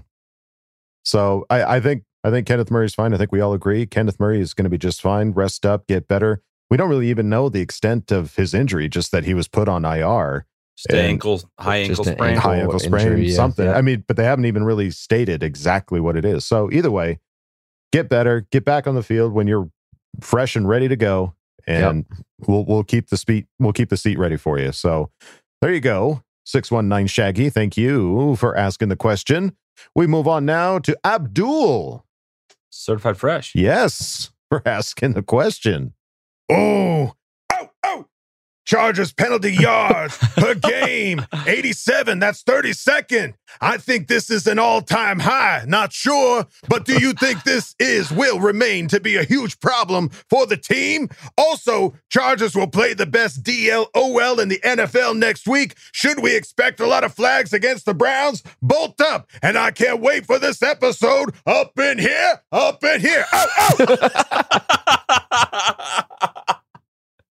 Oh man, Abdul, you about make me lose my cool. Up in here. Yeah, I mean, 32nd on penalty yards. That is, yeesh. That's not good. Still 3-1, and I think it's only going to get better. I don't think we're not going to get worse. I think first game we had a bad pass interference penalty that skewed the yardage. Again, this week we had a bad pass interference penalty that skewed the yardage. I think it's going to get better. I think it's already started to get better. Yeah. And in relation to the best D-line, O-line in the NFL, remember week 1, we were going against the best D-line in football from what I remember. So I'm feeling pretty confident with Herbert and his offense that we are going to be good against whatever defense we play. Right. Will it be slower going at times? Sure. Possibly. Will our defense hold them to 20 points, which is what we're known for now? Yeah, they will. Deaf. Most deaf. Up in here. Thank you. I love the formal. Up in here. Thank you, Abdul, for asking the question. Yeah, thanks for coming on, man. We appreciate the new questions from everyone. Always. So, Certified Fresh. Always appreciate that. So let's move it on now to Kyle, a.k.a. Kiwikawa. Certified Fresh. Yes, one more Certified Fresh who asked the question. Sick name, dude. Is Kanan regressing? I don't want to believe it, but Kanan's been dropping some catchable by him balls he'd easily catch last year. I just feel like no one's talking about it. He has had a couple of drops, and I'm not going to say he's regressing, though. Yeah, that seems a bit much. I think the one guy on the team that's going to go out there and get to work at it the most is going to be Keenan Allen. I think he's going to be out there doing extra reps on the jugs machine, making sure that he's getting right. I don't think there's a regression anywhere in store. I think it's going to get better. I think it's going to turn around and he's going to stop dropping balls. I mean, he always had a couple drops here and there. Right. I don't think it's getting worse. I just think it's kind of piled up on him a couple recently, which suck. And it's rocket arm Herbert, keep in mind. And just remember some of those catches from the Kansas City game. He went up and really kind of freakish catches when those balls were humming. Mm-hmm. So yeah, I think he's just not shining the way everyone kind of wants him to shine because the ball is going to all the other weapons. Right. So I think usually he has bigger, more impressive things that make you kind of subvert the worry of a couple dropsies. Mm-hmm. But there's just not that because people are clamping him down, and that's making other people available to run into the end zone with the football. That's right. So you're so right. You are right. Thanks, guys. When you're right, you're right. And I'm right. And you're right. So, Kyle, thank you for asking the question. Great name, by the way. Great name. Yeah. We move it on now to House of Hain. Yeah. Who asked the question? Oh, fuck the Raiders. Hey, coach, why are we so bad in every third quarter? Hey, keep doing the Lord's work. Can't love you. Bye. P.S. Fuck the Raiders, the Broncos, and the Chiefs, baby. Yeah, coach, why are we sucking it in the third quarter right now? I don't know. I don't know if there's an explanation. I think we've had really good first half, so we get out to little leads, and teams come out taking chances in the third. They came out just willing to take those shots that they weren't in the first half because they know they needed to switch something around. So that's the only thing I can explain it as, because I don't know. I really don't care as long as the fourth quarter keeps being what the fourth quarter is. They can do whatever they want in the third quarter because I know that we finish games. So I don't know. Maybe it's we're getting leads and they're coming out, then knowing they have to take chances. There you go. It's just as good as an answer as any. Thank you, House of Hain, for asking the question. We move on now to Tyler Foffey. Good old Foffey. Ofster. Who asked the question. Fuck the Raiders. Bosa gonna get a fat fine for calling out the refs at his post-game presser. While we're at it, fuck the refs too. Who was he? It's just some weird little monster guy. He was just sitting right down in there. It kind of sounds like the bad guy from Men in Black. Sugar. Yeah, sugar, water, sugar. There it is. Yeah, there you go. So it was Vincent D'Onofrio from Men in Black. There you go. Thank you. Well, if he got fined, it'd be fitting because that was a bullshit call, and it'd be a bullshit call fining him for calling out some bullshit calls. So. It's bullshit. Yeah, I mean, it is. It's obviously, I think if this was the only one, he wouldn't have made that statement. But it's just been so consistent with the Chargers, just these random ass bullshit calls that totally change either the momentum of the game or wipe out touchdowns, or in this case, obviously, it's just stuff sometimes that's just so egregious that he's had it up to here with all this shit. So, or lack of calls too. Like that holding call was ridiculous. Yeah, and that's what it was. It was a lack of call on that. So it's just, consistency. He's just wanting these guys to do their job correctly, and understandably, he's frustrated by it. And he might get fined, but He's made a lot of money. Yeah, he's made enough. I think he can handle. Be worth it for the outburst. I think that may be what Staley meant by he's earned the respect of the league. Is he's made enough money to pay the fines. Yeah. Love that. Makes me think of what was it? Was it Demolition Man? With Sylvester Stallone, he's cursing and he keeps getting fines. So the little fines. Yeah. He's like, fuck the Raiders. Boop, there's a little fine. Fuck the refs. Boop, there's a fine. Refs suck. Boop, there's another fine. Yeah, there's no cussing in the future. Apparently, there's no making fun of the refs in this present. But hey, Tyler Foffey, thank you for asking the question. We move on now to Wilda Beast, who asked the question. So, yeah, it's just, how do you feel about Keenan and Mike not getting much action? And, I mean, I've seen some people saying the Raiders were shutting them down, so Herbert smartly utilized his other weapons, while other people criticized the lack of throws and plays they got their way, especially considering the depleted and injured Raiders defense. Obviously, we won, so it's not a big deal, but our offense did stagnate for a while that game, and maybe prioritizing our best weapons and Mike and Keenan in the future might be necessary to beat teams if we end up trailing in other games and needing big plays. Okay, love you, bye. I mean, Joey Bosa, first of all, and he's just always got that, whatever. It's just he's a cool customer. His energy is so low in interviews, and that's why, on game day, it just the lid just comes off.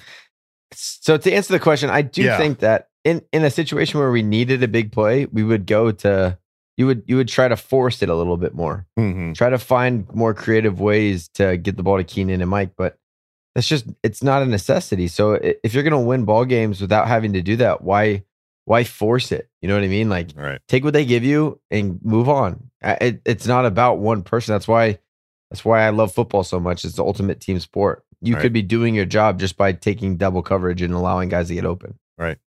And we spread it around. They were flying so high and doing so well leading up to this game. It's just we're scheming. If anything, I'm feeling more optimism for what our coaches are doing. Find different ways to win. You get creative each week. If you do the same thing every week, you're gonna get caught. Right. And the teams that are finding new ways to win, it's harder to keep track of what they're doing. So I think they're gonna bounce back for sure. I'm not that concerned about it. Well, there you go, Wildebeest. Thank you for asking the question. We move on now to Eric Amaral, who asked the question. Here, you hosers. I know it's a small sample size so far this year, but Justin Jackson looks like he's shifting the bed on his opportunities this year. He seems more indecisive than ever behind the line of scrimmage. Do you guys think he's seeing his last snaps as a Charger? Oh, okay, I love you. Bye. Take off, eh? Take off, eh? Take off, eh? Jackson, you got to take off, eh? Yeah, beauty. He's not. It's a beauty. Beauty jelly donut.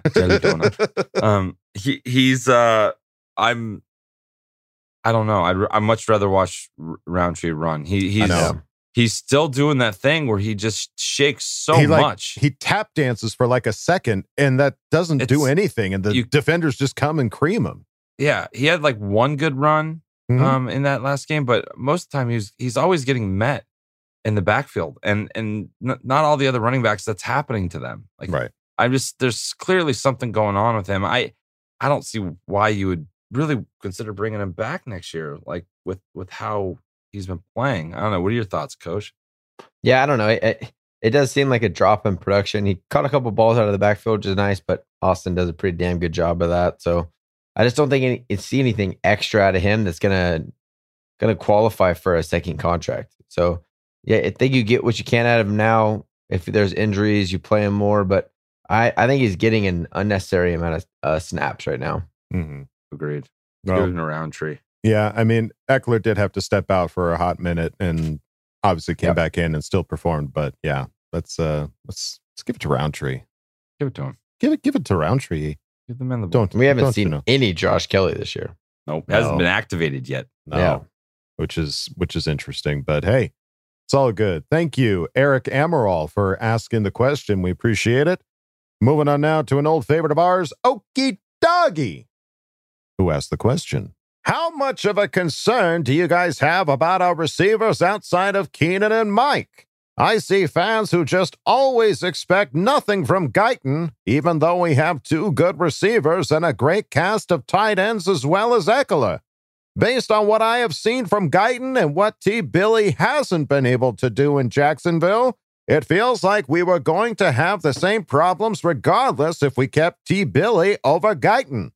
Speaking about Jacksonville, and regardless how you feel about the ownership/front office of the Chargers, how happy do you feel that a deal was never talked about between the team and a certain coach who will most likely become an urban myth in the NFL after the past weekend?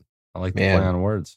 We've dodged some serious bullets recently. We didn't bullets have to that we think about. wanted.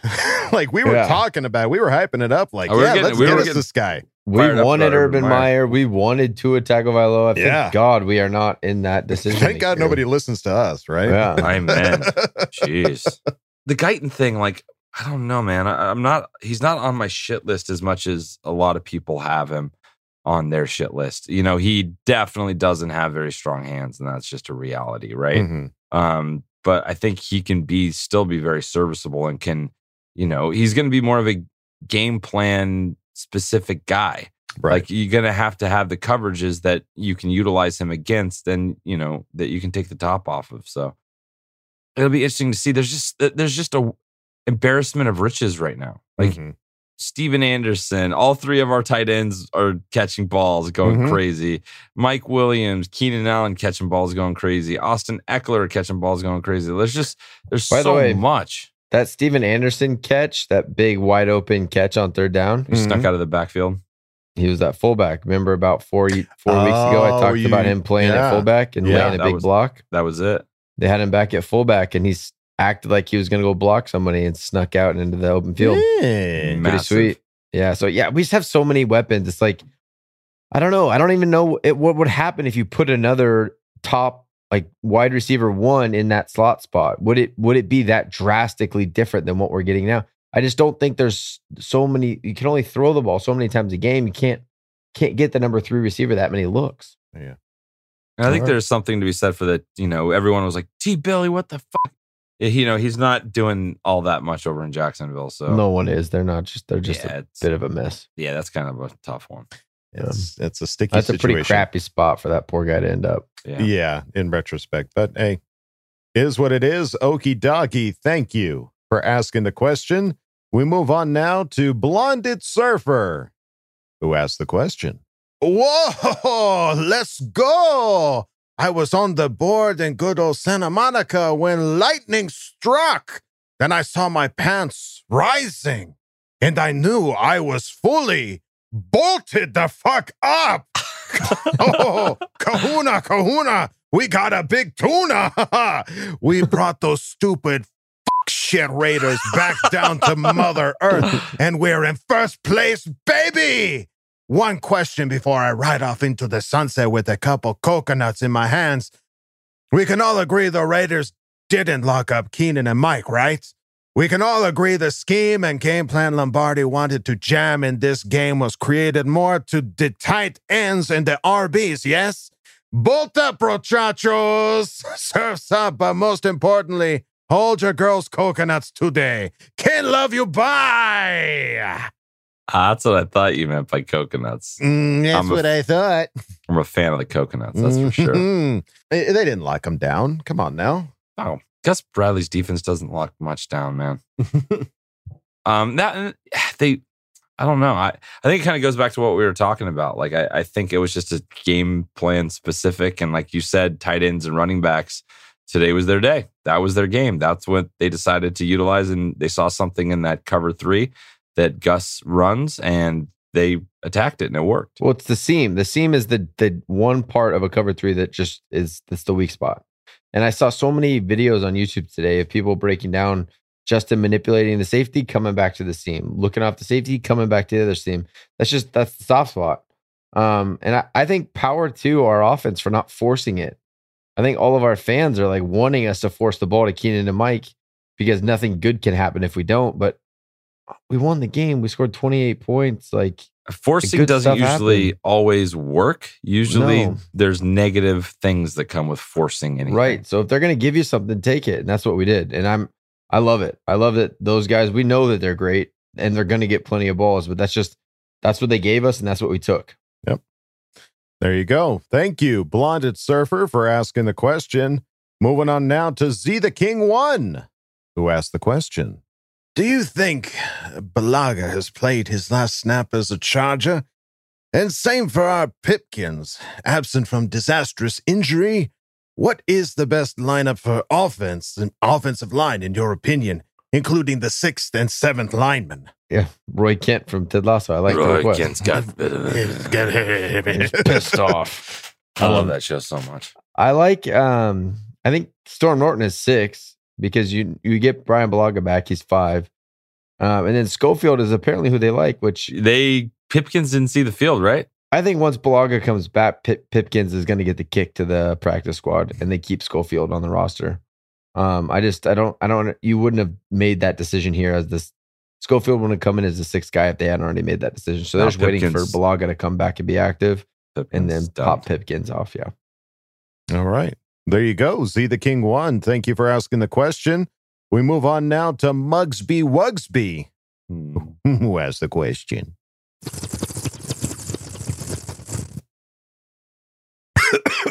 Oh, hey guys, I'm back.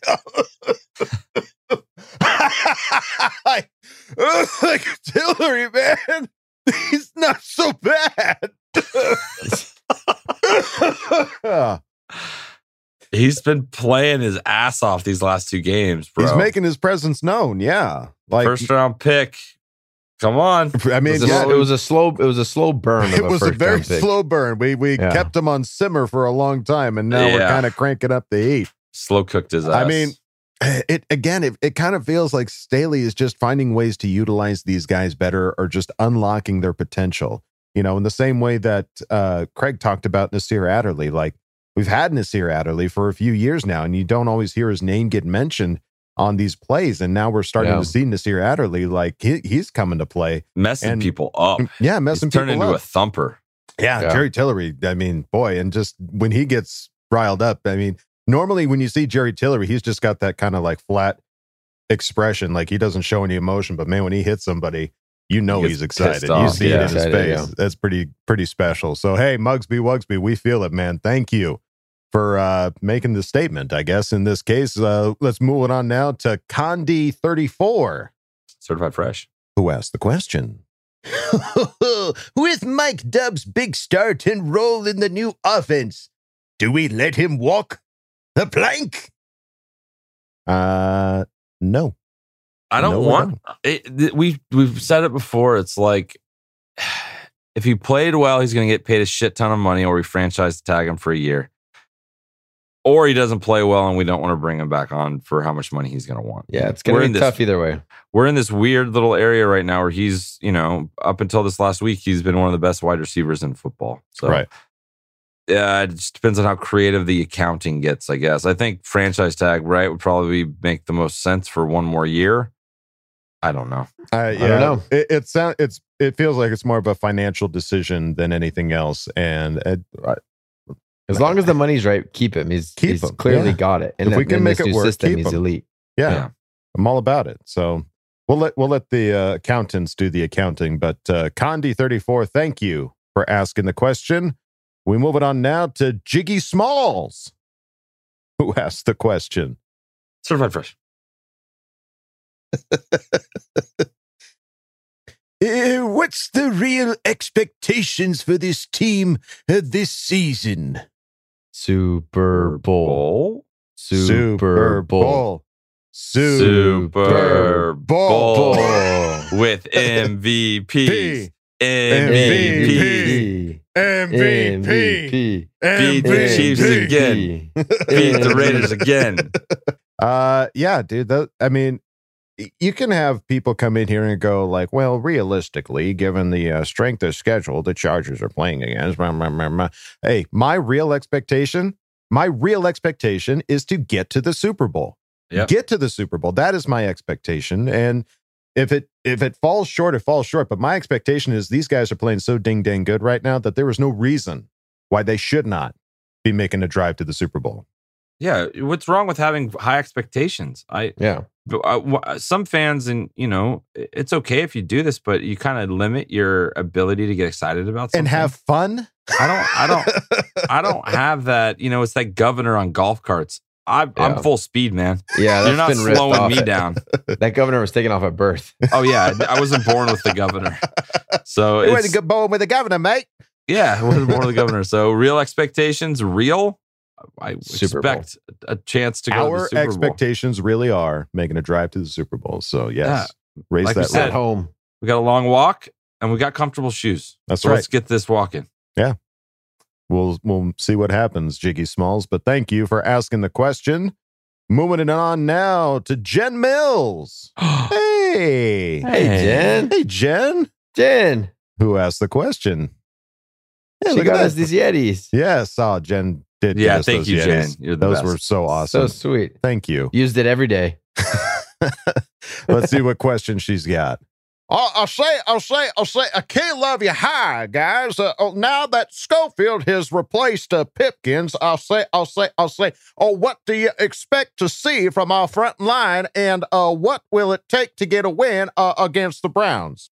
I'm glad he replaced Pipkins. I'm pumped on that. Yeah. I think we're kind of this is our offensive line right now. And knock on wood, this is one of the most healthy offensive lines we've had in a long, long, long time. Yeah. Yep. So let's keep that up. Knock on wood.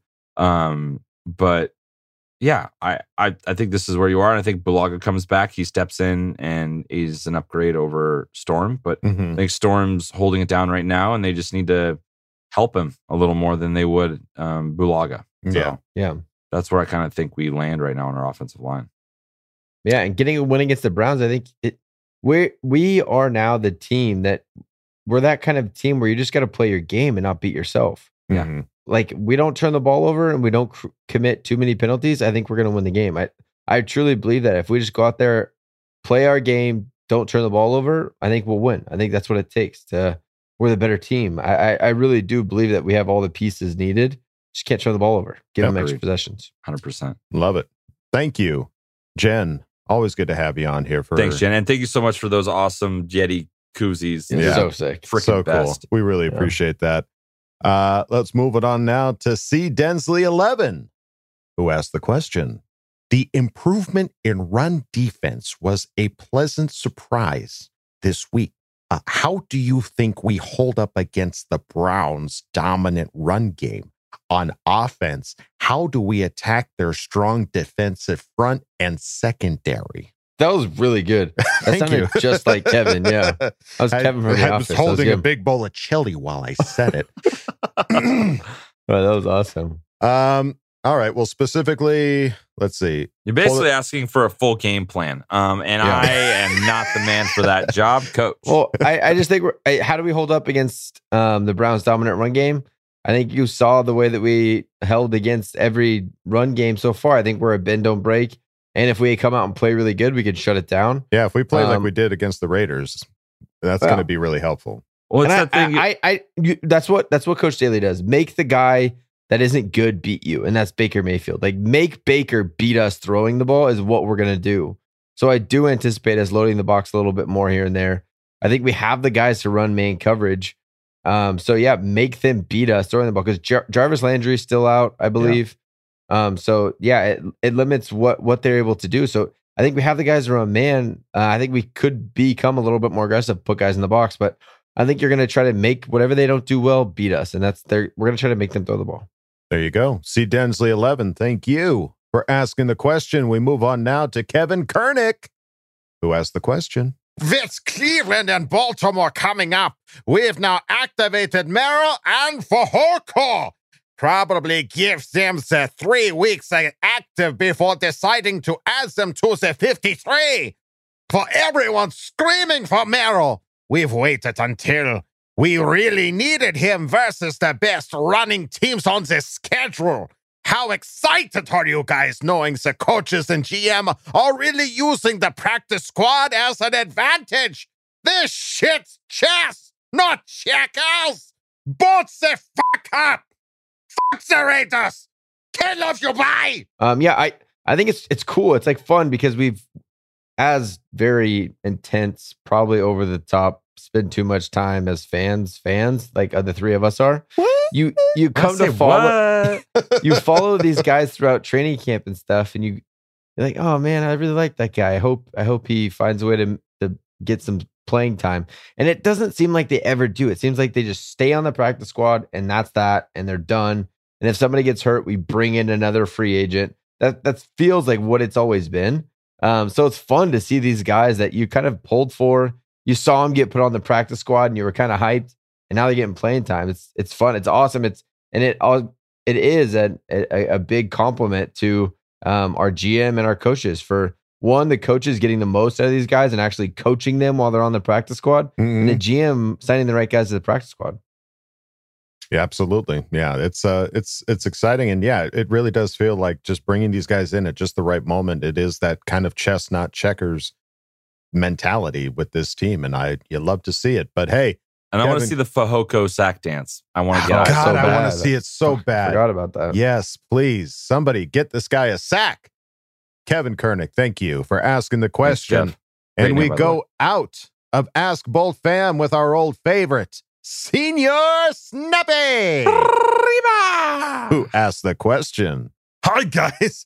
What about the Charger Challenge? It's a little game we play at the tailgate. It's easy. 10 kettlebell squats with the arm extended overhead, right in front of the other team's fans. Respect The Bolt fam, brave enough to try it. No Raider fans could do it.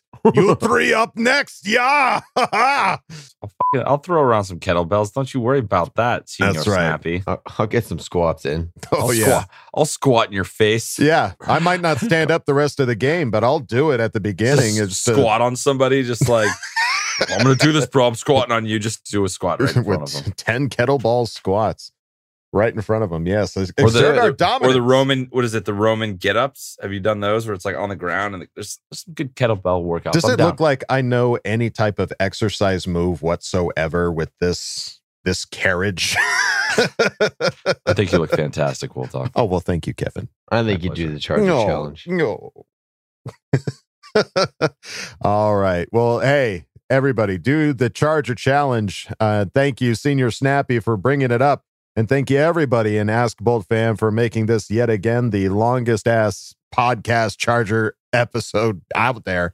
It's getting so late. My words are all over the place. Mixing, yeah, they're mixing. I'm turning into Yoda.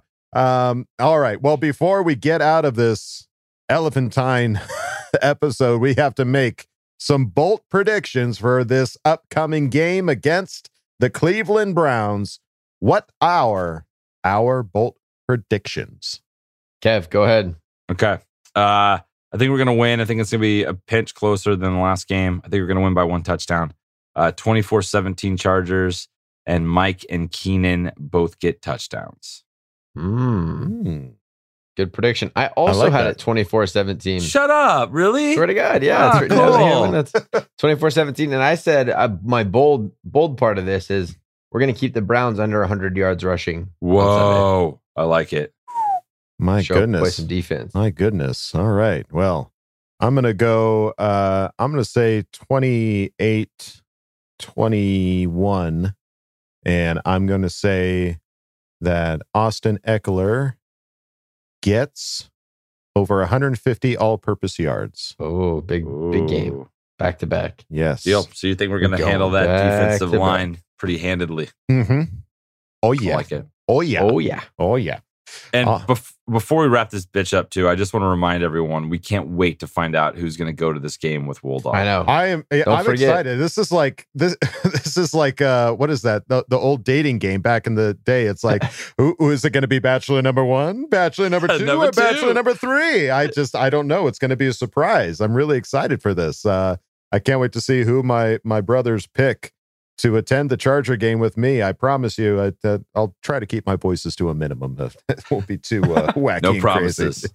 Yeah, we're no promises. I tell you that right now. Oh shit. But I can't wait to go back to Thunder Alley, man. That's gonna be crazy. Again, I can't wait to do it. Hope to see you all there. Those that are going to the game as it is. But that is going to do it for us here at Charger Chat, folks. Don't forget to bolt up, because we're ready for any squad, any place. Okay, love you, bye. Okay, love you, bye. Oh, gee whiz, okay, love you, bye. And now, a word from our sponsors.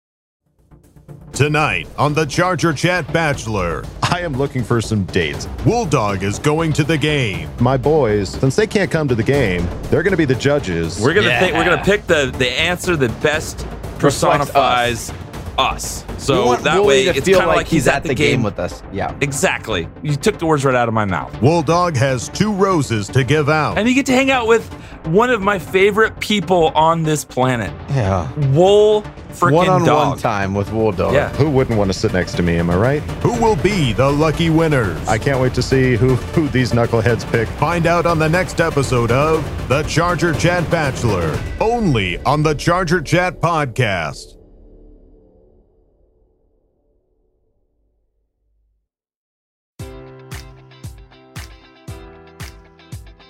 Enjoy all your favorite sports like never before at BetMGM. Sign up using code Buckeye and receive up to $1,500 back in bonus bets if you don't win your first bet. When you register with BetMGM, you'll get instant access to a variety of parlay selection features, live betting options, and the best daily promotions in the business. And with BetMGM at your fingertips, every play and every game matters more than ever. Place your money line, prop, or parlay bets with the king of sportsbooks today. Sign up using code Buckeye and receive up to $1,500 back in bonus bets if you don't win your first bet.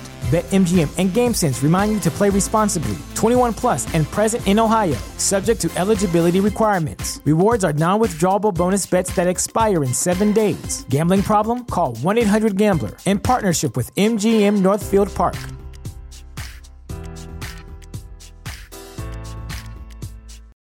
This is the story of the one. As a maintenance engineer, he hears things differently. To the untrained ear, everything on his shop floor might sound fine, but he can hear gears grinding or a belt slipping. So he steps in to fix the problem at hand before it gets out of hand. And he knows Grainger's got the right product he needs to get the job done, which is music to his ears. Call, click Grainger.com, or just stop by. Grainger, for the ones who get it done.